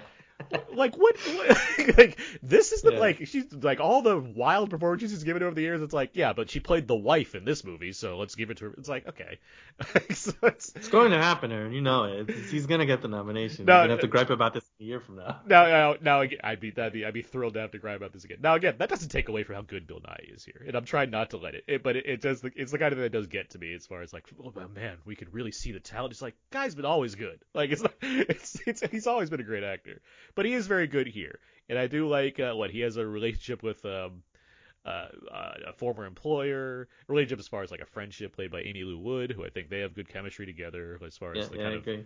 like older man and not like a mentor, but just like a like a kindly platonic relationship they have there. That's like fine, and the way it comes together, I think I know where this is going, but at the same time, Yeah. I was curious how, like, because Akiru famously, it's not necessarily divided in two halves, but there's certainly like a distinct first portion of the film followed by a kind of an extended epilogue of sorts.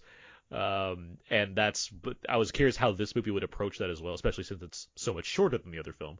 And I liked how it went about it. I like how it kind of delved Me too. into what exactly occurred as far as Bill Nye's character and what effect that he had on people and whatnot. So I do think it, like I was kidding when I said fine. It's a good movie. It's one where it's like, uh, I get what you're saying as far as you appreciate it as much as the other one is like, I really like Akiru. So it's like, yeah, this movie's good too. Well, I have actually my biggest thing with Ikiru is that I didn't like the 45-minute ending of the dudes just talking in the room. Like I get it and I get the forum and I get what's going on. I like this version better than that because I liked that first things first they're in a train, which was cool. Yeah. As opposed to sitting in a room. And then secondly is that it's a slightly more streamlined version of that exact thing that happens in the end of the original. And it works a little bit better. I can in my opinion. I can hear what you're saying. I guess I'm just used to Kurosawa enough where I expect prolongedness to his films. Right, It doesn't right. affect me in the way that like other films nowadays they need to earn their runtimes in some degree. Where Kurosawa's like, Right. yeah, he came from a certain time period where that's just the way you do things. So I guess it's fine. Yeah, Like, I get it. The other, sorry. No, the other funny thing I'll say about this because now that we can talk about it is that more so in this one than the original that by the time it gets to the end and he looks at the playground that he made, which is you know where he's going with this because it's the original. I was like, this is not a very impressive playground. Yeah. Like, I was like, that's such a, especially this one more than the original one. I was like, okay, cool, this looks like a nice playground. But in this one, I was like, that looks like a piece of junk in the back of a thing. I was like, why is he so happy with this playground? It's like cement, and I wouldn't even want to play there if I was a kid. But we'll let him have his day with his playground. Let him swing his life away. All right. You also talked about Fresh, which I did see as well. Yeah. Let's talk about a bit about this movie. I'll set this one up this time. I'll be as vague as I need to be because there's certainly there's an early twist that I'm not going to get into, but let's just say you have a young woman played by Daisy Edgar Jones whose name is Noah. She's been on lots of like dates through the various like match apps and what have you, and they all typically go horribly wrong. You get an example of that right at the outset. And then she has a kind of, what do they call it, a meet cute with Sebastian Stan's Steve in a grocery store. And they hit it off, they go on another date, and things take a dramatic turn, to say the least. I won't explain exactly what it is, but I will note that basically Noah is in a very terrifying situation because Steve is not who he seemed to be. As far as where things go from there, as far as like me liking this movie, I think that you're saying it's one of your favorites of Sundance, right? Yeah. I think the movie it's like my favorite, the number one. The number one, okay. I think it's very strong. I like this movie quite a bit. I think it has some of the more mainstream appeal compared to like a lot of Sundance films. I think it's one that will easily like work for an audience. Like when it's coming to Hulu, right? It's like a Hulu release. Yeah, Searchlight. Yeah. Search, yeah. It's a search. Is it? So it's a Searchlight release, which means it will be on It will Hulu be as on well. Hulu. Okay, okay. Well, yeah, I do think it's the kind of film that can find an audience, and it Yeah. certainly has ideas it's going for as far as the what it is to be a woman in modern society, what modern dating thoughts and toxic men, obviously, and then there's a whole horror element that I won't get into, but it also Yeah. it makes things very intense, and I do think that intensity works rather well. There's a dark streak of humor in this, subtly layered in there as well, that I think is it hits the right ways. For me, I'm not sure the ending quite comes together as well as it could, but I do think there's so much that works in its favor, including Sebastian Stan, who's very good in this film, by the way. Yeah, no, overall, I think it's a good movie. Yeah. Okay. Fine. It's fine, right, Aaron? It's more than fine. I think it kept me on the it's tense. Kept me tensed up given the way Yeah. things are happening. I really think that the comparison is accurate in that it's this year's Get Out. While it's not about racism, it's about dating women. so, so it's another major topic of the moment, and there's it's hard to talk about it without discussing what happens because I mean, even the title, I was like, Fresh, what does it even mean? But now that you've seen it, you're like, Fresh, I know what it means now. So it's hard to really say it without giving it away, but stylistically I love it, and I think I come to Sundance, so to say, to find films where the filmmaking is, and this is ironic that the name of the film is Fresh, but the filmmaking is fresh. I want to see something where the filmmaking is edgy and exciting, but also dealing with a story and a topic that has like, something that you have never really seen before, or like mixes it up in a brand new way. And I felt like this is the film that hit that note this year at Sundance, and sort of, yes, it borrows the Get Out model and that some crazy, shocking things happen, and then you have to deal with what's next. But I thought it handles it all so well that it's like a blast of a movie to watch. You're just like caught up in the whole time, like, yeah, this is crazy and great. And I think it's also the perfect film to see with a huge crowd, like just like Get Out. Watching it with a full audience is going to be, the best experience you I could can possibly. I can see that playing well, yeah. Yeah, definitely. And Also, I real quick, I'm all for opening titles that appear way late into the movie as well. Like yeah. this movie pulls off in an unexpected way. Yeah, exactly. And I hope that as we're doing our best not to talk more about what happens, but it's like the kind of film where I really want people to have the experience not knowing anything going in, which is hard because as soon as they start the marketing, they have to start, you know, giving some hints and clues. And of course, you can read all the reviews, but like if you're a moviegoer who's, excited about Sundance films, this is one that's like try to avoid anything you can about it, but also try to see it as soon as you possibly can because you need to go in without knowing what's next because that reveal is the most oh my god of the festival for me. Yeah, no, it's got a lot going on. Do you Yeah. think it came together well at the end? Yeah, it's a little bit of a cheesy ending. Like it's kind of like they did what they had to do. What else I can think of the reference? I'm asking just 'cause, I mean, if Shoot. it's your favorite of the festival, I'm just curious. So. Yeah, I mean, in terms of like favorite, in terms of just the experience I had watching it was the kind of thing I live for at a festival. Fair enough. Like That makes just sense. constantly, excited, and by the end you just want to grab the nearest person and be like, "This film was great," Hmm. that kind of experience with it. All right, well that's fresh. Where was there was a one doc, the fire what was it, fire, Fire uh, of Love, yeah, the Fire Love. volcano. Yeah, that's one I wanted to see, but I didn't get a chance to. What's that about? What'd you think of that one? Oh, it's so good. It's about it's basically like a Werner Herzog movie, but not made by Werner Herzog. It's So about super these cheery and two. uplifting then. No, but it's very much Grizzly Man, but about two volcanologist people. They're these two French like nerds, I guess you would call them, who years ago they met, they fell in love, and they became like the world's leading volcanologists before there was even a whole field of studying volcanoes. And this whole film is basically about their ill-fated love because they spend like 20, 30 years of their life flying around the world studying volcanoes, and they're basically just like hardcore obsessed with volcanoes. Like the film explains that it's like mostly archival footage too, which is great. Hmm.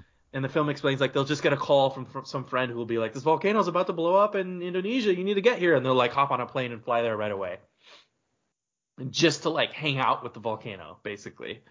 And of course, it's amazing to see these two like super cool lovers geeking out about volcanoes the whole time and doing insanely risky stuff. Like they were trying to do research on it, trying because it was very. They admit in the film they're like, yeah, we just like hanging out with volcanoes, but we do research as kind of like an excuse to hang out with it. So they would go collect data and all this, but the guy would like stand as close to the lava as he could, and the woman would just be like standing in the background filming him being like, oh god, please let nothing bad happen to him. And of course this is a spoiler, but it's kind of part of the film, is that eventually they pass away in a volcano explosion in Japan, together. So it's kind of like Grizzly Man in that you're like, okay, I know he's gonna die, but these people are obsessed with nature, and it's an exploration of their obsession with each other and with nature and what it's like to live a life, uh, being obsessed with nature and of being obsessed with the planet, but also to live a life where you never know when you're going to die. It's kind of like this risk. And, of course, they ask the question a lot throughout the film, why do you guys put yourself in this position? Why do you put yourself in danger? What is even the point of getting all this footage? Why even there's a really I think the film really beautifully sums up and captures and answers the question by being the film, which is at the end of the film they're like, what do I if I'm the kind of researcher who could die at any minute studying volcanoes, what is the point of me doing this research? What's the end goal of it? And aside from making a really cool documentary about it, the research is meant to save lives for future volcanoes. And when there's a really sad story where like they gathered a lot of research from a volcano that had just erupted somewhere. I think it was like Italy or something. And then there was another one that was about to erupt in South America. And they gave them all the data and they said, you guys should listen to us. This is going to happen. Something's going to go wrong. And they didn't listen. And the volcano erupted and killed like 20,000 people in this country. And they were basically just really sad because they're like, we had gathered this data and we had told you guys what to do and they just didn't listen to them. And it was a really important moment for volcanoes and like the world to sit there and say, okay, we need to actually like listen to their research. These two aren't just geeks running around jumping into volcanoes for no reason. They're actually trying to get something to help save lives here. And as a film, I thought it was just like remarkable and really the best of what it could be in terms of throw a bunch of archival footage together, tell this story, and make you fall in love with these two people and their adventures around the world with volcanoes. Well, that sounds fascinating. Like I really want to check that one out when I get a chance to. Yeah, you really should.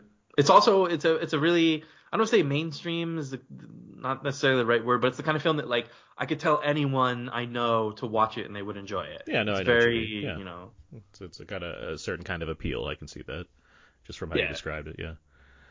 What were the other two that you name checked here?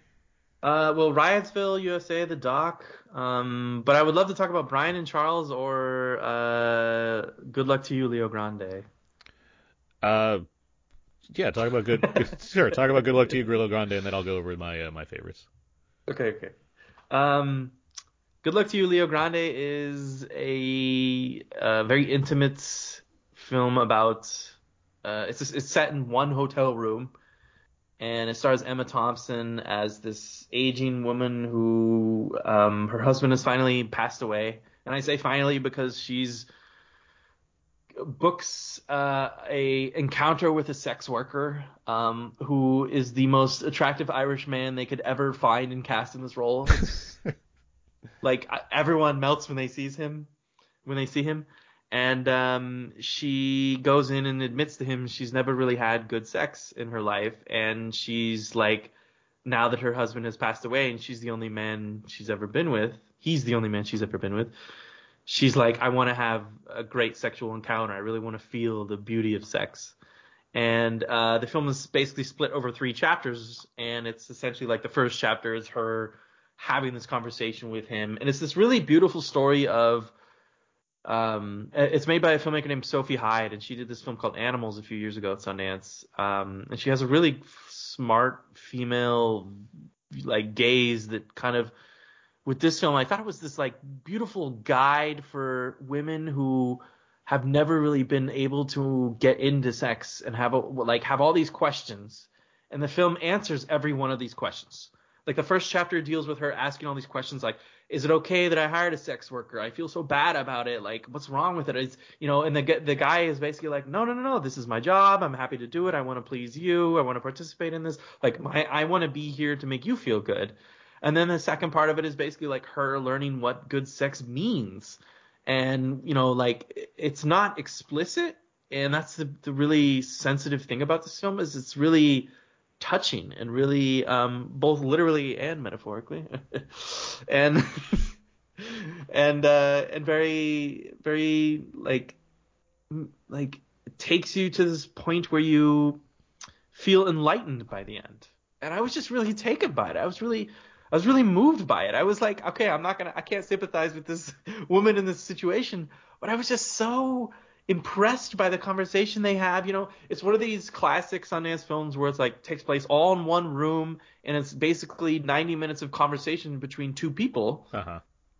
Almost like before midnight and before sunrise. And I was about to say it sounds like a Linklater type of thing. Yeah. Yeah, exactly. But with such a fresh take and from a whole different perspective because it's made by a woman about a woman and about a woman an older woman who's trying to question her sexuality and trying to understand pleasure. And it was such a fresh take on this that I was just like, I kept thinking about it the whole festival. I haven't been recommending it to a lot of people. And I love when there's the kind of intimate, one-on-one film where it's actually really well done, where the whole conversation for all 90 minutes is interesting the entire time. You're never really bored because, how do you make something like that work for 90 minutes? But this is a great example of it working so well and achieving a lot in the time it has to converse about sex. And of course, do it in a way that's open, not afraid to say, hey, this is what sex means and this is what you should be, open to, and this is what you should be thinking about, and you shouldn't be afraid of these things, which is so great to see in a movie.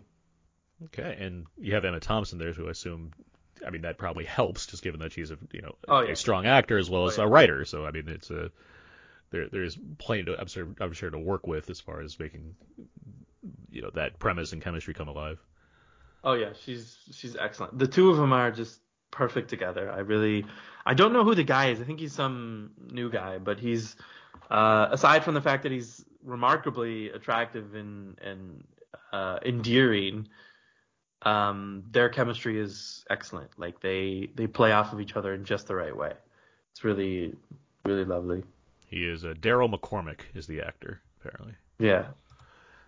Okay, I will. Let me go over some of my favorite ones here. I'll just list my top five and then we can start talking about them. But my favorites of the festival, this is either way as far as number one, but After Yang and Something in the Dirt, Emily the Criminal, Emergency, which you talked about, and then Resurrection. I want to talk about After Yang first. This is the. Did you see all of these films? Yes, I think so. Okay. This is the film from Kogonada, who directed Columbus a few years back. This is his follow-up film. It debuted at the Cannes Film Festival last year.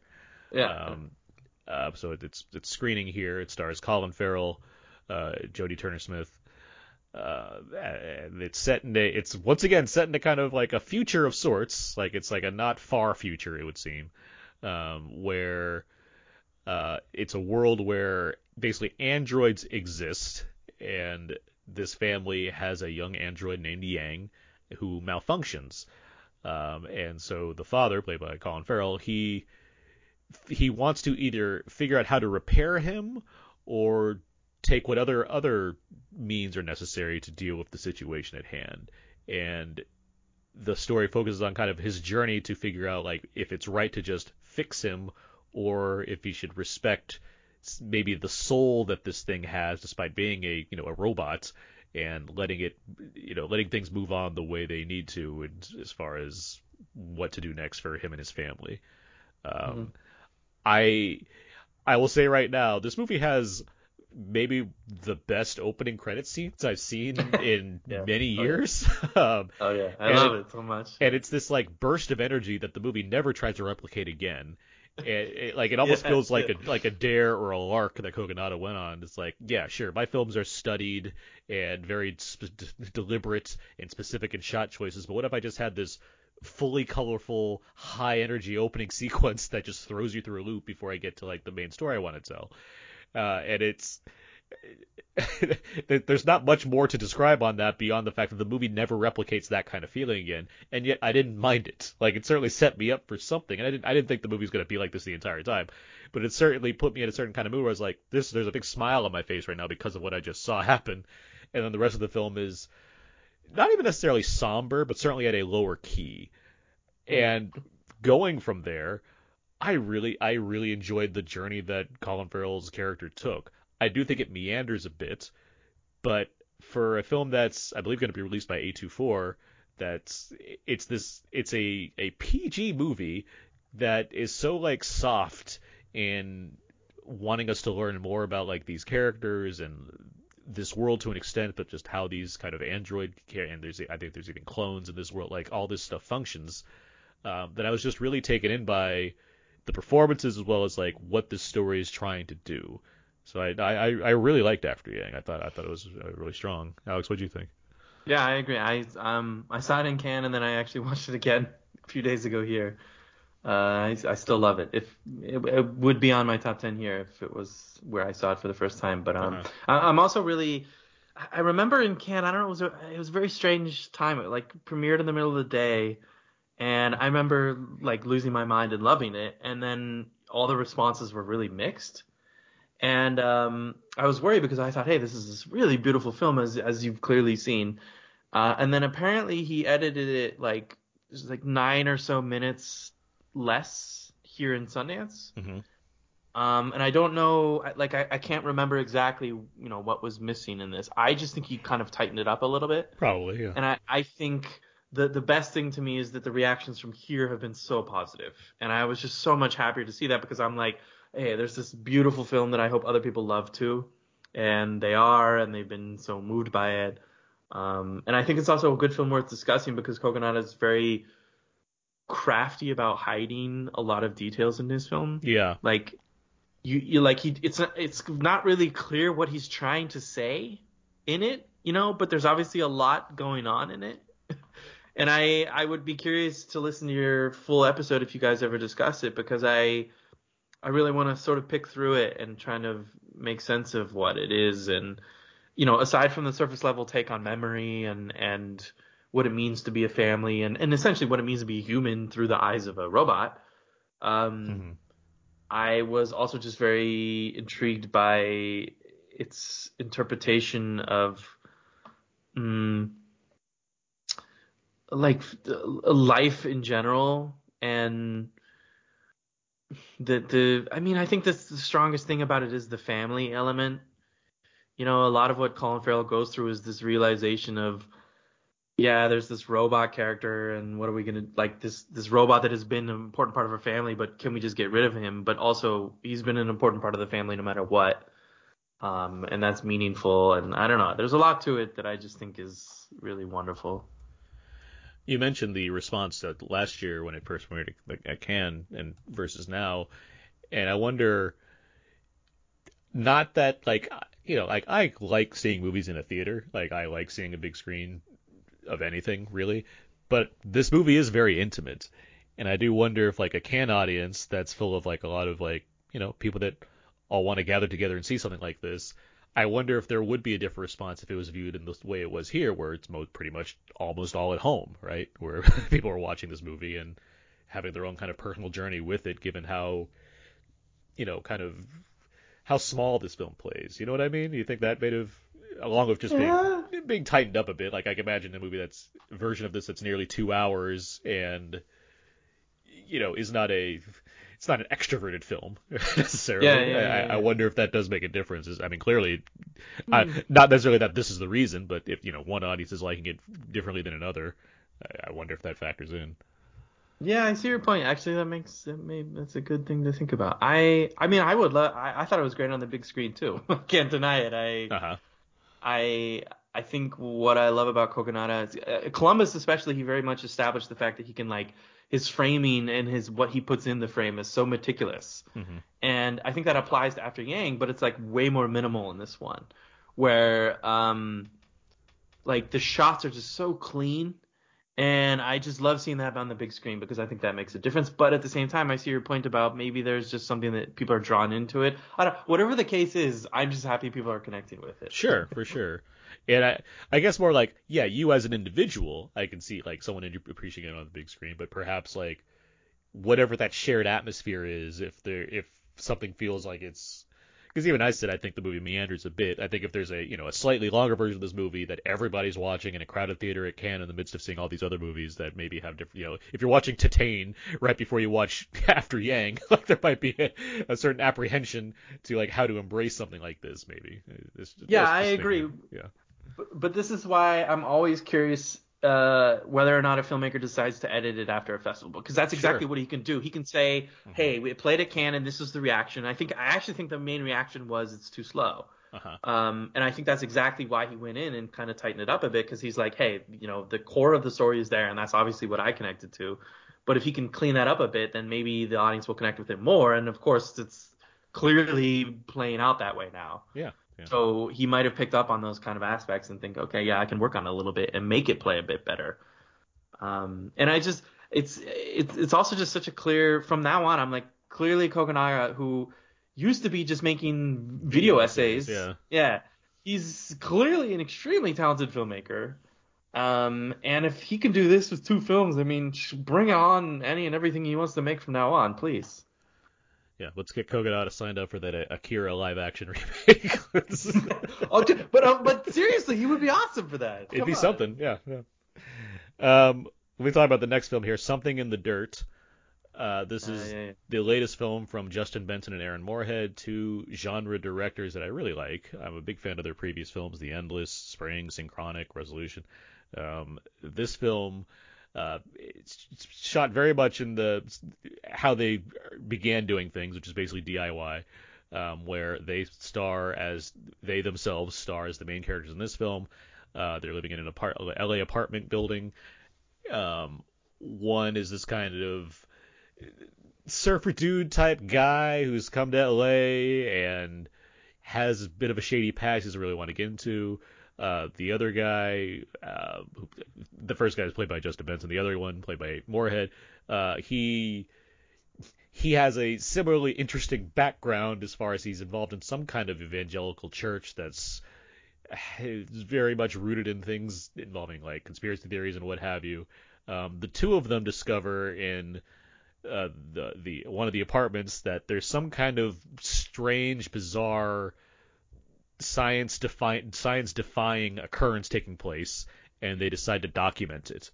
And not only did they decide to document it, they decide to elaborately document it, where they're like kind of reenacting certain things and adding in like pseudoscience and talking heads and what have you, and it kind of expands from there, both as far as how far this documentary that they're making about this event goes, as well as how this relationship between these two guys uh, kind of draws out. I like this film quite a bit because I just like these guys. I think they're really Yeah, talented me too. filmmakers. Yeah. Yeah, I think they have such an interesting way of going about taking on genre that it's not like it's necessarily like outright defying like what it is to be a sci-fi movie, but like they have such a unique approach to these things that Yeah. I really like what that is, and I like the you already talked about like kind of filming in a pandemic. This movie certainly filmed in a pandemic, but like the situation that requires it doesn't like make a difference whether or not that's even acknowledged. It's just like Mm. we're setting this thing in this small apartment complex and that's it. Like you don't really leave this place whatsoever, and Hmm. you just like sparingly used visual effects. And when they are used, they're quite effective because these guys are just good at that thing. So it's like, Yeah. and then you have they're also like they are talented actors. Like I like the kind of Yeah. screen Yeah. energy that they have, both together as well as just as performers themselves. Like they have this sort of naturalness that really works well when it comes to heightening the tension between them as these two guys that have basically bonded over a thing but are not friends. So it sounds like you like this movie as well. What'd you think, Alex? Yeah, I agree with a lot of what you said. I had a weird experience watching it. Like there was some problem on it everyone was talking about where like you couldn't watch it on the TV. So I watched it on my laptop and it like kind of took Huh. me out of it. Yeah, it was like a security issue thing, the festival. I watched it like at like not the day of its premiere or whatever. I watched it later, so maybe that was different. Maybe it just worked out. Well, I don't know, whatever. It doesn't matter. I'm just saying I didn't have I had no issue with the viewing experience. Well, it was only because I was like expecting to love it, and then I was like, oh, okay, it was cool. I think I don't know. I think you touched upon all the best parts about it, which is it's just such a creative take. And I mean, I wasn't expecting this at all from these two, and yet I'm delighted by the fact that they like put themselves in front of the screen and made this kooky conspiracy theory movie and did such a good job with it. And as you also pointed out, subverted a lot of the even concepts of what should happen. Like I like that. I like and I don't like that their films, like every one of the films they've made, they never really amount to some big sci-fi ending. They kind of like peter out, which is like really good in what they're doing, as in they need to subvert it and do something different, but at the same time I'm like, I want something to be bigger at the end. I And this think one is like, I think Spring is the closest one they get to like doing something to that degree. yeah. But I mean, this is their style, this is their thing, and Yeah. the other thing that kind of it bothers me, but it's part of it true, is that I was gonna say that this film is destined to be like a cult classic and one of the better pandemic creations that people can kind of discover and be like, wow, that was a really cool little indie film that some two dudes made. Hmm. But at the same time, I've been waiting for these guys to like break out and make something major and be accepted as like mainstream filmmakers for what is it, 5 films now? I You mean, know, and I'm like, I feel like if the pandemic didn't happen, Synchronic could have helped with that because I really like Synchronic as well. yeah, me It's too, me more too. mainstream, but now they have to settle Yeah. for directing episodes of Marvel's Moon Knight. So, But maybe they did a good job. I I'm don't sure they know. probably did. I'm curious to see if their sensibilities track in a Disney Plus TV series, but I'm not against them doing it. So No, the worst part, Aaron, is that them doing the Marvel show is gonna make them mainstream, not their 5 awesome yeah, indie genre films. You uh huh, know, like yeah. you're gonna be like, well, now you know these guys, great, but have you seen their 5 films? You know, might as well go back and watch them, please. Because they deserve it. They're also, that's the other thing, is I don't want them to lose their edge. Like everything they make is so original that I don't want them to start making something that isn't original aside from Marvel. Like they need to keep doing this kind of content. That's the wrong word to say. You need to keep doing these kind of indie films because there's something cool about something that is not the typical thing, and that they've made entirely with their own ideas and their own sensibilities. And it's cool. It's really cool. I dig it.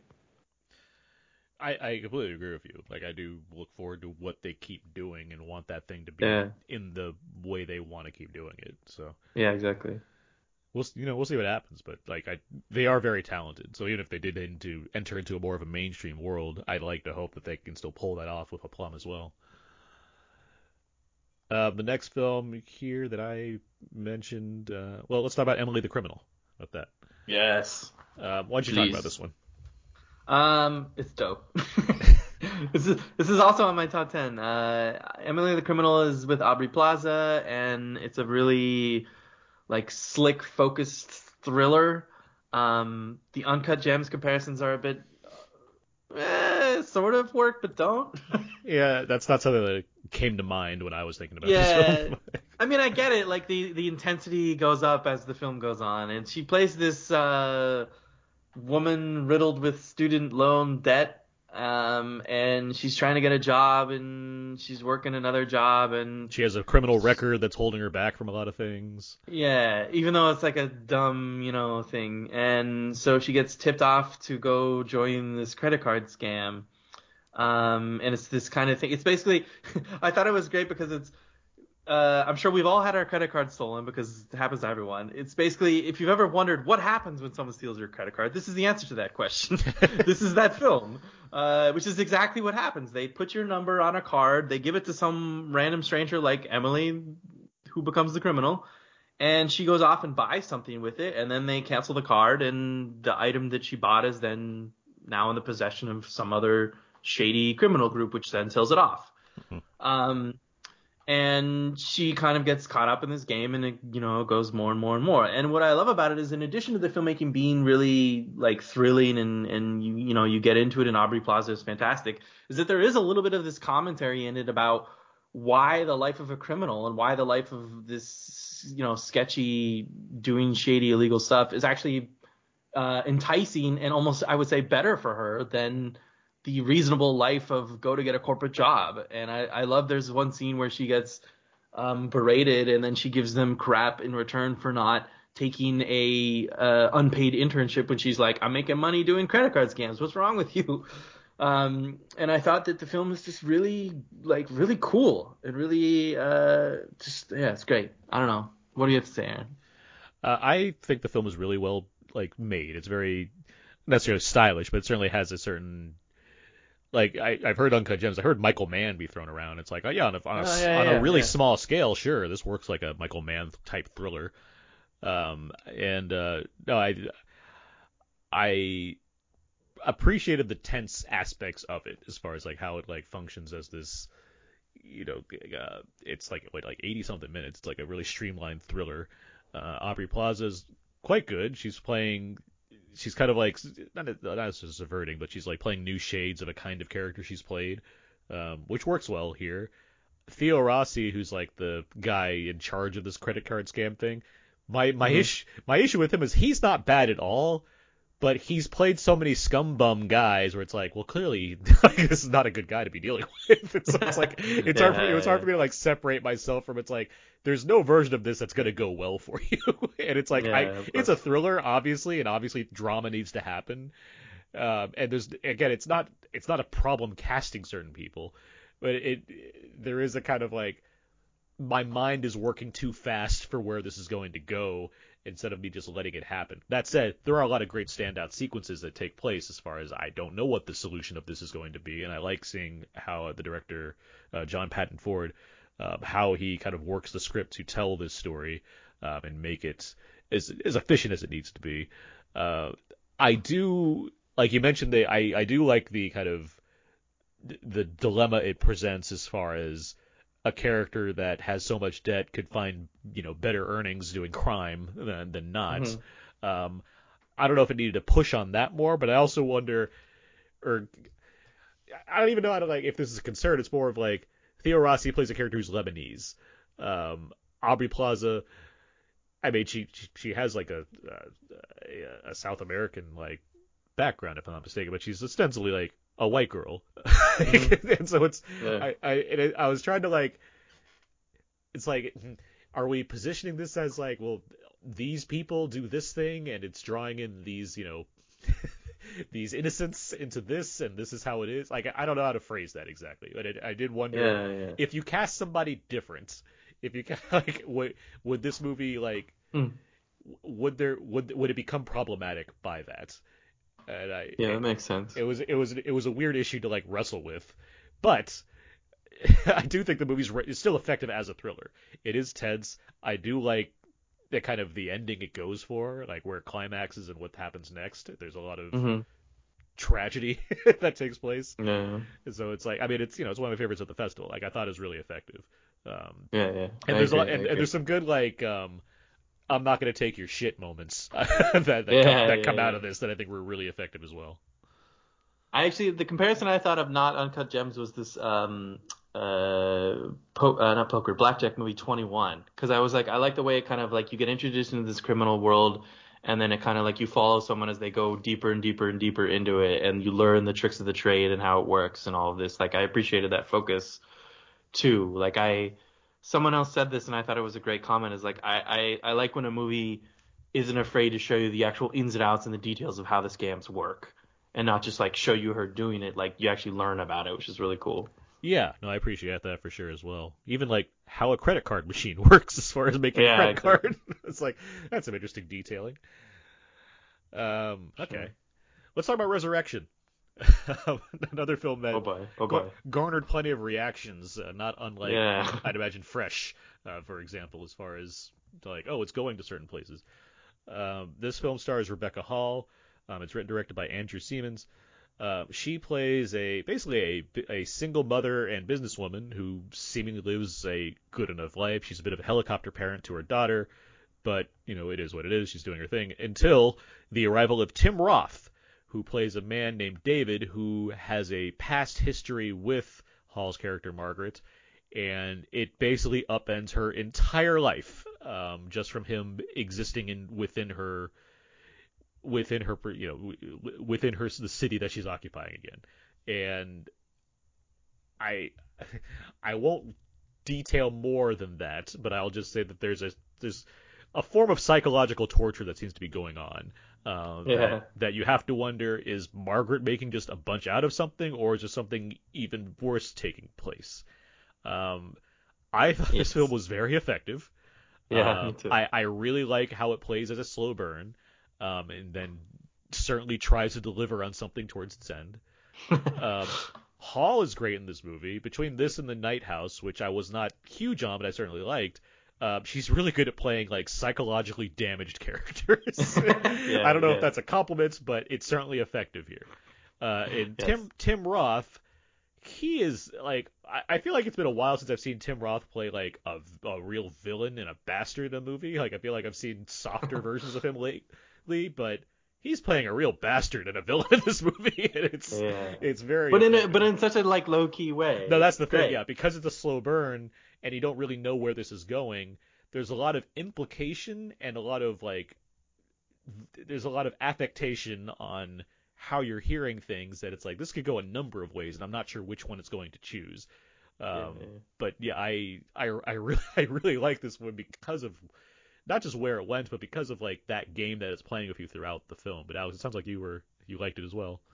Yeah, no, same. Everything you said is dead on. It's the film I've had the most conversations about with various colleagues and friends because I mean, it's hard to talk about because I don't want to spoil it. And again, I would love to hear your full episode on it. But Uh-huh. I had a theory about it that I'm like, oh, it's supernatural and this is what's going on. And then every time I talk about it with someone, they're like, no, no, no, that's not it. It's this. And I'm like, oh my God, maybe it's that. Like I don't know what it is. And I love the kind of film that gets under your skin in that way where you're like, I don't exactly know what's going on, but you're so like freaked by what you're watching Mm-hmm. and you're so caught up into it, you can't shake it. And It's the kind of thing where you don't want bad things to happen to this person, and so you're so concerned, and it's revealing yeah, new layers. It's like, yeah, I can't help but be compelled by this. yeah, exactly. I dropped the Kubrick comparison, which a lot of critics gave me shit for, but that's fine. But I thought, aside from Possession, which is similar too, I thought Uh, I had a Kubrick feel because I felt like every single frame, there's something that's in the frame or there's something that's going on that's almost like you can't describe it, but there's a feeling in the frame. And like for the first half of the film, I was like, these are just regular shots. And then I started to realize like, oh, there's something going on. In every shot, there's something going on, and you don't know what exactly, and it's leading you on to it. I kind of like The Shining in a way where you're like, there's this ominous feeling throughout the whole film, but you can't really touch it. It's just there. Polanski comes to mind And also, for that matter. yeah, and it's just there's something creeping through it, and it's like in addition to the script being this really tricky, like what the heck is going on kind of thing, the actual filmmaking is like so captivating and so twisted in a way, and I would say Lanthimos, but not full Lanthimos, more Polanski Yeah, and it's Kubrick it's way. too So emotional to be a yeah, Lanthimos film. and I really want to hear everyone's theory on it because it's like I don't think on one hand I think there is an actual answer, but I also think that everyone's theory could be right. Like everyone's different ideas like yeah, that could work for this too. Like what the heck is going on in it? Who are they?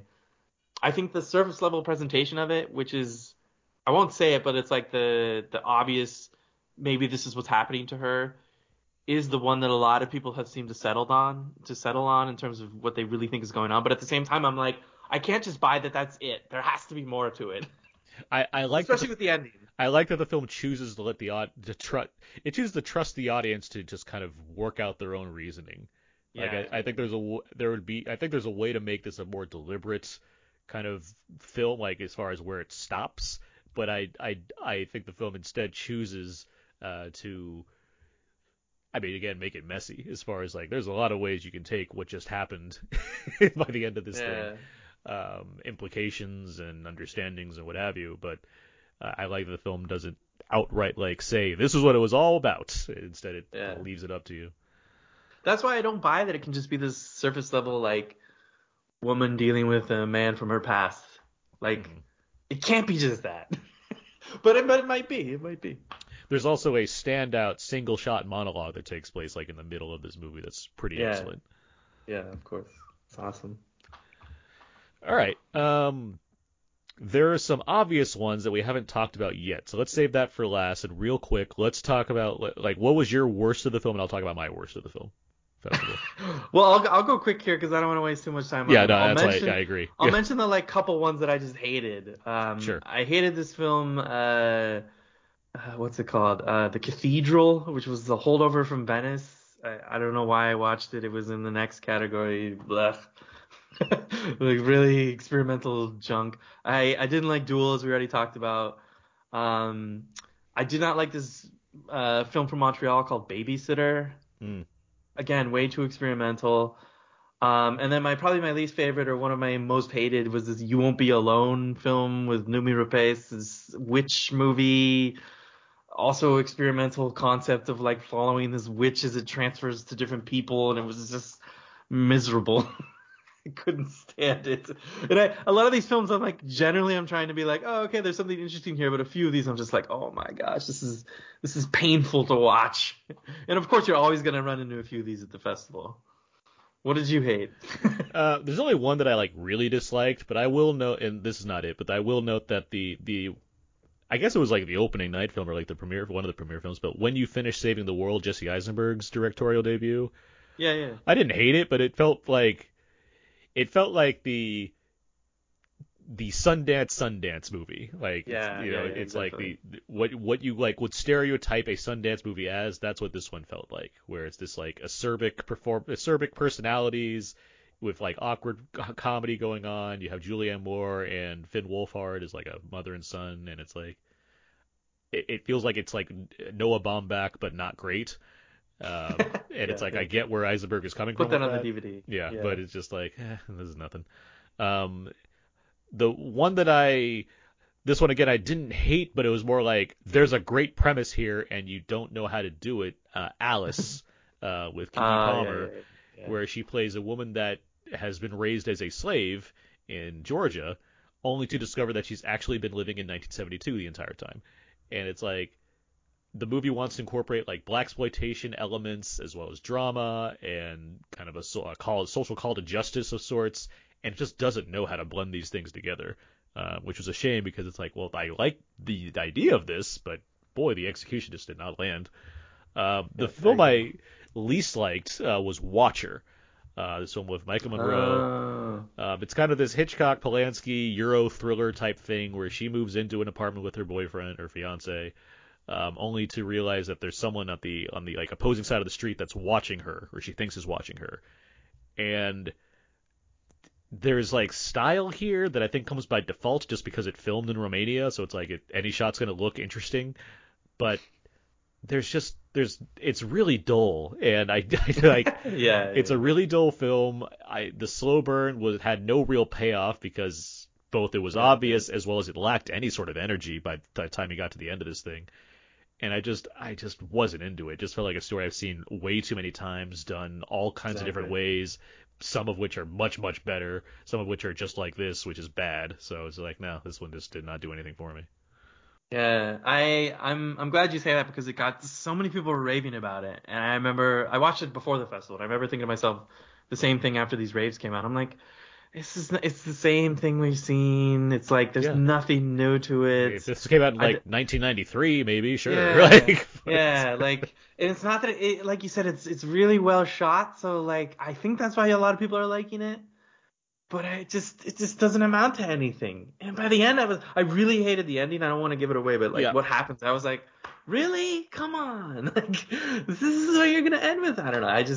Yeah, yeah, I agree. So yeah.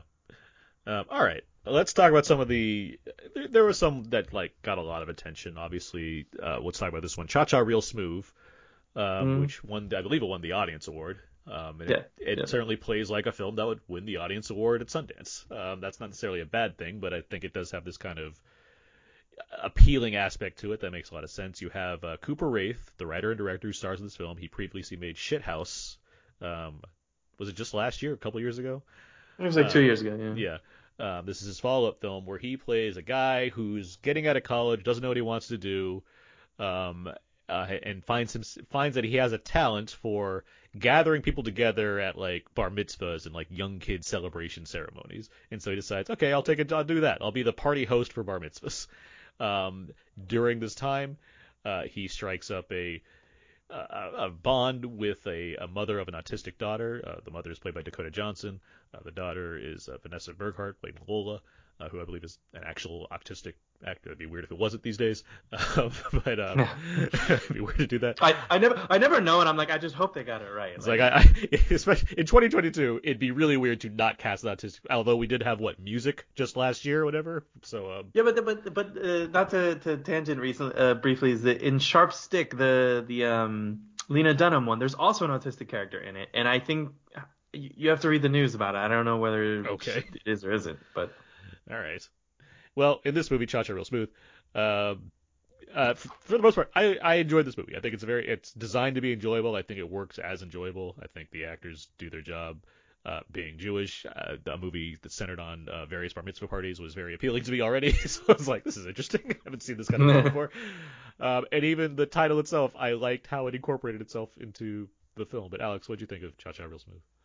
yeah, it's fine. Yeah, yeah, I'm gonna pull an Aaron with this. It's fine. It's like my first thought was this is Cooper Wright's 500 Days of Summer. He's basically just doing the same thing of, oh, he falls for a woman who rejects him by the end and blah blah blah.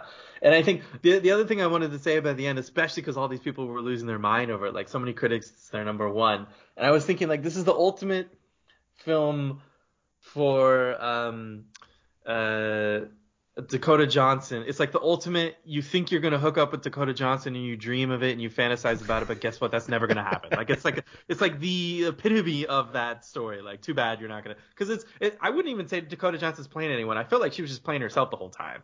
And it was this ultimate like, oh, guess what? You're not gonna get with her. Nice try, guys. And it's like if you ever have a friend who's like, oh, I'm in love with Dakota Johnson, just be like, watch this film, learn your lesson, and then go home. Because I think that's what I thought was so fine about it. Is I'm like by the end it's just like okay, what's really special about this? Some nice relationships and that's about it. I found it so weird. I I Someone I'll just say I agree with you as far as what it's trying to do with the kind of adult relationship aspect of this film. It's like that means little to me. I think what I admired most about this film was how Cooper Wright's character, how Andrew, how he connects with the kids, basically with both his yeah like yeah younger brother, with Lola, and just his life as this bar mitzvah party host, which he's terrible at, by the way. Like I like that yeah he. It's this like false ego that he gets because he did a good job once, where it's like I could do a whole business off of this. I like that the film make sure to realize like no, you're terrible at this job. Like you might have gotten lucky, but you are a terrible like this is you're a terrible employee. Like this would be a horrible thing for you to do a business for.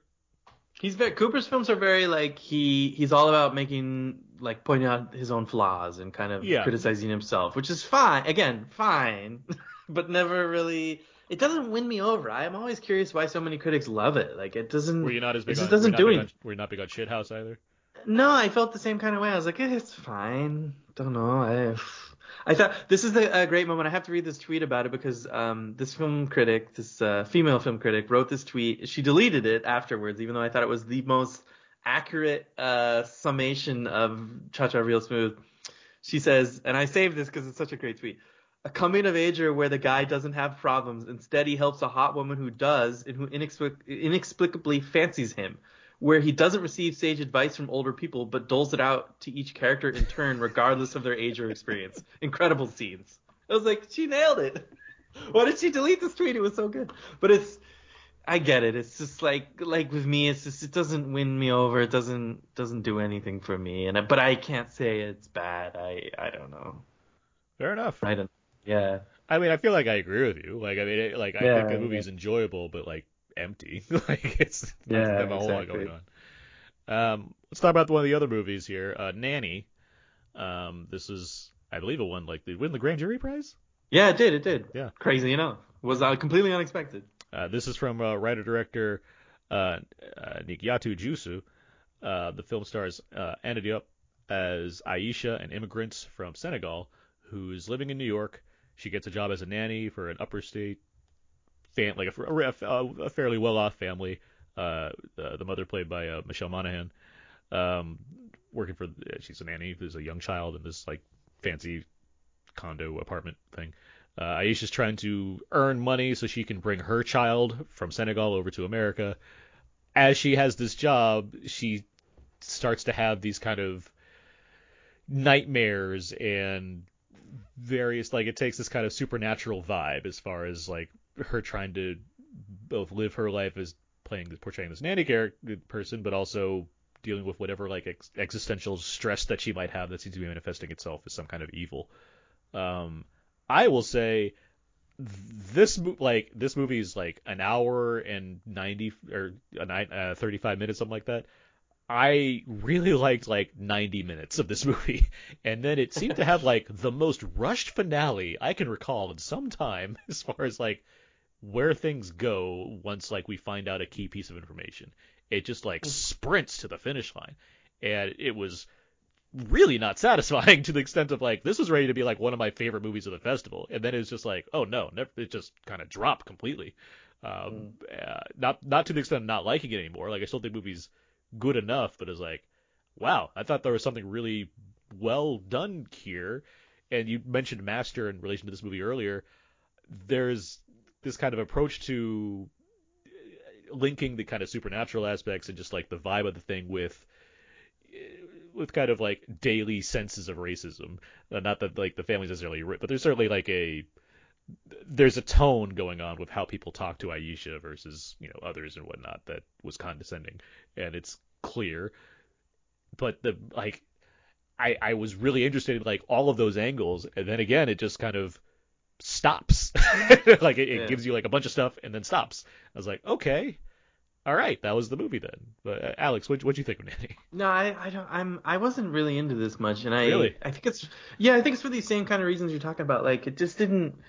I don't know. At this point in the festival, I had seen so many other films that it just didn't impress me in any way or another. Uh huh. And my reference to Master is that I actually felt the opposite of Master. Master, I thought the horror stuff, and I know you were the opposite as me, but in Master, I thought the horror elements that came from racism and what they were dealing with were really well done and really creative. In Nanny, I thought they were like so cliche and obvious, like typical. Oh, she looks at the corner of her room and it gets dark and filled with mold, and I was like, this is just a cliche horror thing. Like I didn't feel like the horror really meant anything. I didn't feel like it actually had impact the way it should have, and I don't know, it just didn't really strike me much. I would say it's in the realm of good, not great, but I don't know why it ended up winning. It's strange to me. I don't know. I don't know. I haven't seen nearly as many films as you, so I don't know. No, but you've seen it, so you know the film. I guess my question is like, how did the jury watch this and think out of everything else they saw, this is the winner? Like, No, I agree. it's Yeah, I agree with you to that extent. I'm saying I don't know like if there was outside the films that I have seen, and many of which I think are quite good. Like I don't know if there's some other thing there that could really nail this either. But regardless, for this film specifically, I guess it's just the filmmaking because for me mm, I do think it was rather like I think the supernatural stuff that it includes I think it's far more effective for me than Master was from like a visual and presentation standpoint. I felt like I was more tense watching this movie when it dealt with that aspect of it. I think that like mm, there's uses of color and visual choices and like a recurring theme involving water, just stuff that I really liked as far as how it was handling those things. And I can see what you're saying as far as it's a cliche to a point to use certain things like mold, like obvious forms of symbolism. But at that time when I was watching, I was like, sure, I've seen stuff like this, but I want to know where this is going. And so as I was watching right, the movie, it right, was right. like I'm just counting on the idea that there's going to be a really solid climax that explains certain things or gives me an understanding, and it doesn't do that. So it's like, well, Yeah, yeah. that was disappointing to me. It's like Oh, okay. Like, and that's it. It's like, oh, Yeah. so it was more of a letdown based on I gave it a lot of credit for what it was doing in the moment, but it didn't end up building to something that I appreciated anymore. Yeah, I think this always goes back to something that as critics, when we watch, hundreds of movies every year, the one of the most clear things that happens with every single movie is it's really hard to nail your third act. Yeah. There's always, like, I've noticed it so much in the last decade, is it's like you may have the first half really great, but that ending, it's just poorly written, it has nothing to say, it goes nowhere, or they just don't stick the landing at all, or I don't know what it is. It seems to be pretty common amongst Oh a yeah. lot of films these days. Of the films that especially since I've just watched all the films that I've seen, for the almost all of them, it just was like, oh, okay, then it ended. That's it. Yeah, That's it. yeah, yeah. Like, that's we're done. It's like, okay, I hope that the Sundance the what do they have there, the workshop, I hope that helps out in the future. Yeah, definitely. Any other films you want to shout out before I know we've been going for a while here. You want to shout out any other films before we wrap up? Before I talk about the remaining ones that I've seen, no, the only other one I really want to mention, but I love Brian and Charles, by the way. It's a sci-fi robot one. Did you see it? No, I did not. No. Okay, it's one of them. Like, I hope people catch up to at some point, and I'll talk about it more in the future. But the other one I really want to mention is this film called A Love Song. Oh, I with don't. what's her name? Yeah. Dale Dickey. Dale Dickey. Yes. Dale Yes. Dickey and Uh, Wes Studi playing just a yes. guy. Like, not a Native American man, just a guy. Exactly. It's really sweet. Did you see it? Yes, I did. It is. It's a really nice movie. Yeah, I really I was like ready to be bored by it because I was like, just a woman waiting for love. It's a cool concept. It's like she's this older woman and she's like has her little camper in her truck like parked by this lake waiting for a guy. Getting old, hoping that this guy shows up, and he shows up, but that's not really the main part of it, and they have this little moment. But what really won me over, because I thought, okay, this is pretty bland, is the way that it has this like early Wes Anderson style quirkiness to it, Sure. where Yeah. like the girl with the cowboy hat that always shows up, and like the framing and these like goofy little humorous moments to it. I felt like that added something to it that made it a little bit more than just a story about love. But at the end of the day, I was like, this is a really sweet story about not only love, but about like love at an old age, and what does it mean to like be lonely and long for someone, and like how brutal loneliness is. Like one of the strongest movies I've ever seen about how like overwhelming loneliness is. But in a way that is really sweet and moving. Yeah. And No, I I want think. people to, yeah, I just want people to see it. Yeah, it's a nice like. If you watch like Nomadland, you're like, I need something a little lighter, but in the same vein. This works. This does Yeah, the job. actually, yeah, Yeah. yeah. Well said. Anything else? Um, well, yeah, I mean, I could talk about all the only other ones I want to mention, not talk about because I could go on and on, are just a lot of the documentaries that I was, moved by. Sundance is really probably one of the best festivals for documentaries. They're just like I don't know why other festivals like Cannes doesn't program any documentaries. They program like two or three of them the whole festival. So Sundance is just better at choosing and finding and then just featuring really excellent documentaries from all over the world. So other than the ones I'd mentioned, Fire Love I loved, Riotsville USA I loved, Second Chance we already talked about. Another one that was really really wonderful is All That Breathes, which is about these birds in Mm-hmm. India. I heard about that one. Which, Yeah. yeah, it sounds weird, but it's really, really gorgeous film. Um, in addition to that, I was intrigued by the TikTok Boom one, which is about TikTok. I thought it was more than what I was expecting. The Navalny film, which won a bunch of awards, is good, although it's not great. I mean, there's just nothing compares. Which is about Sinead O'Connor, is an excellent breakdown of her controversy. La Guerra Civil is a really cool story about this big fight between two Mexican boxers, made by Eva Longoria. And trying to think of what else was really won me over. Oh, this film called Free Chol Soo Lee, which was this kind of interesting documentary about this Korean guy I think in Chinatown, San Francisco, who was wrongfully arrested and imprisoned. He was just like not even near the scene, just got accused of shooting a guy, thrown into prison, and I had no idea. I'd never heard of this guy's story, and learned that there was a whole movement about him. There was a whole Free Chol Soo Lee movement where a bunch of people gathered and protested and helped him get out of prison. And a really cool story about redemption and just what, another one of these, not that it's not typical, but another one of these stories about wrongful imprisonment in America and how often it happens. And yeah, I mean, I could talk about everything forever, but those are probably the ones I really want to highlight most of all. Actually, I do have one other one if I'm allowed to talk about it. You got one more. It's my secret reveal for anyone who gets to this far in the podcast, because I'm probably not supposed to talk about it. I saw this. They pulled this film from the festival when they announced that the festival wouldn't be in person anymore. I saw the French remake of One Cut of the Dead called Final Cut. Yeah. Okay. I happened to get a screener in December, and I watched it in December, and I reveal it exclusively on the show because I don't think I'm allowed to talk about it anywhere else. Wonderful. I loved it. I like loved it. And I would say it's, again, the rare remake that is almost as good as, if not as good as, the original, the Japanese version. And everyone loves the Japanese version, One Cut of the Dead. And this is Michelle Hazanavicius. It's a Hazanavicius film? Yes, I did not know that at all.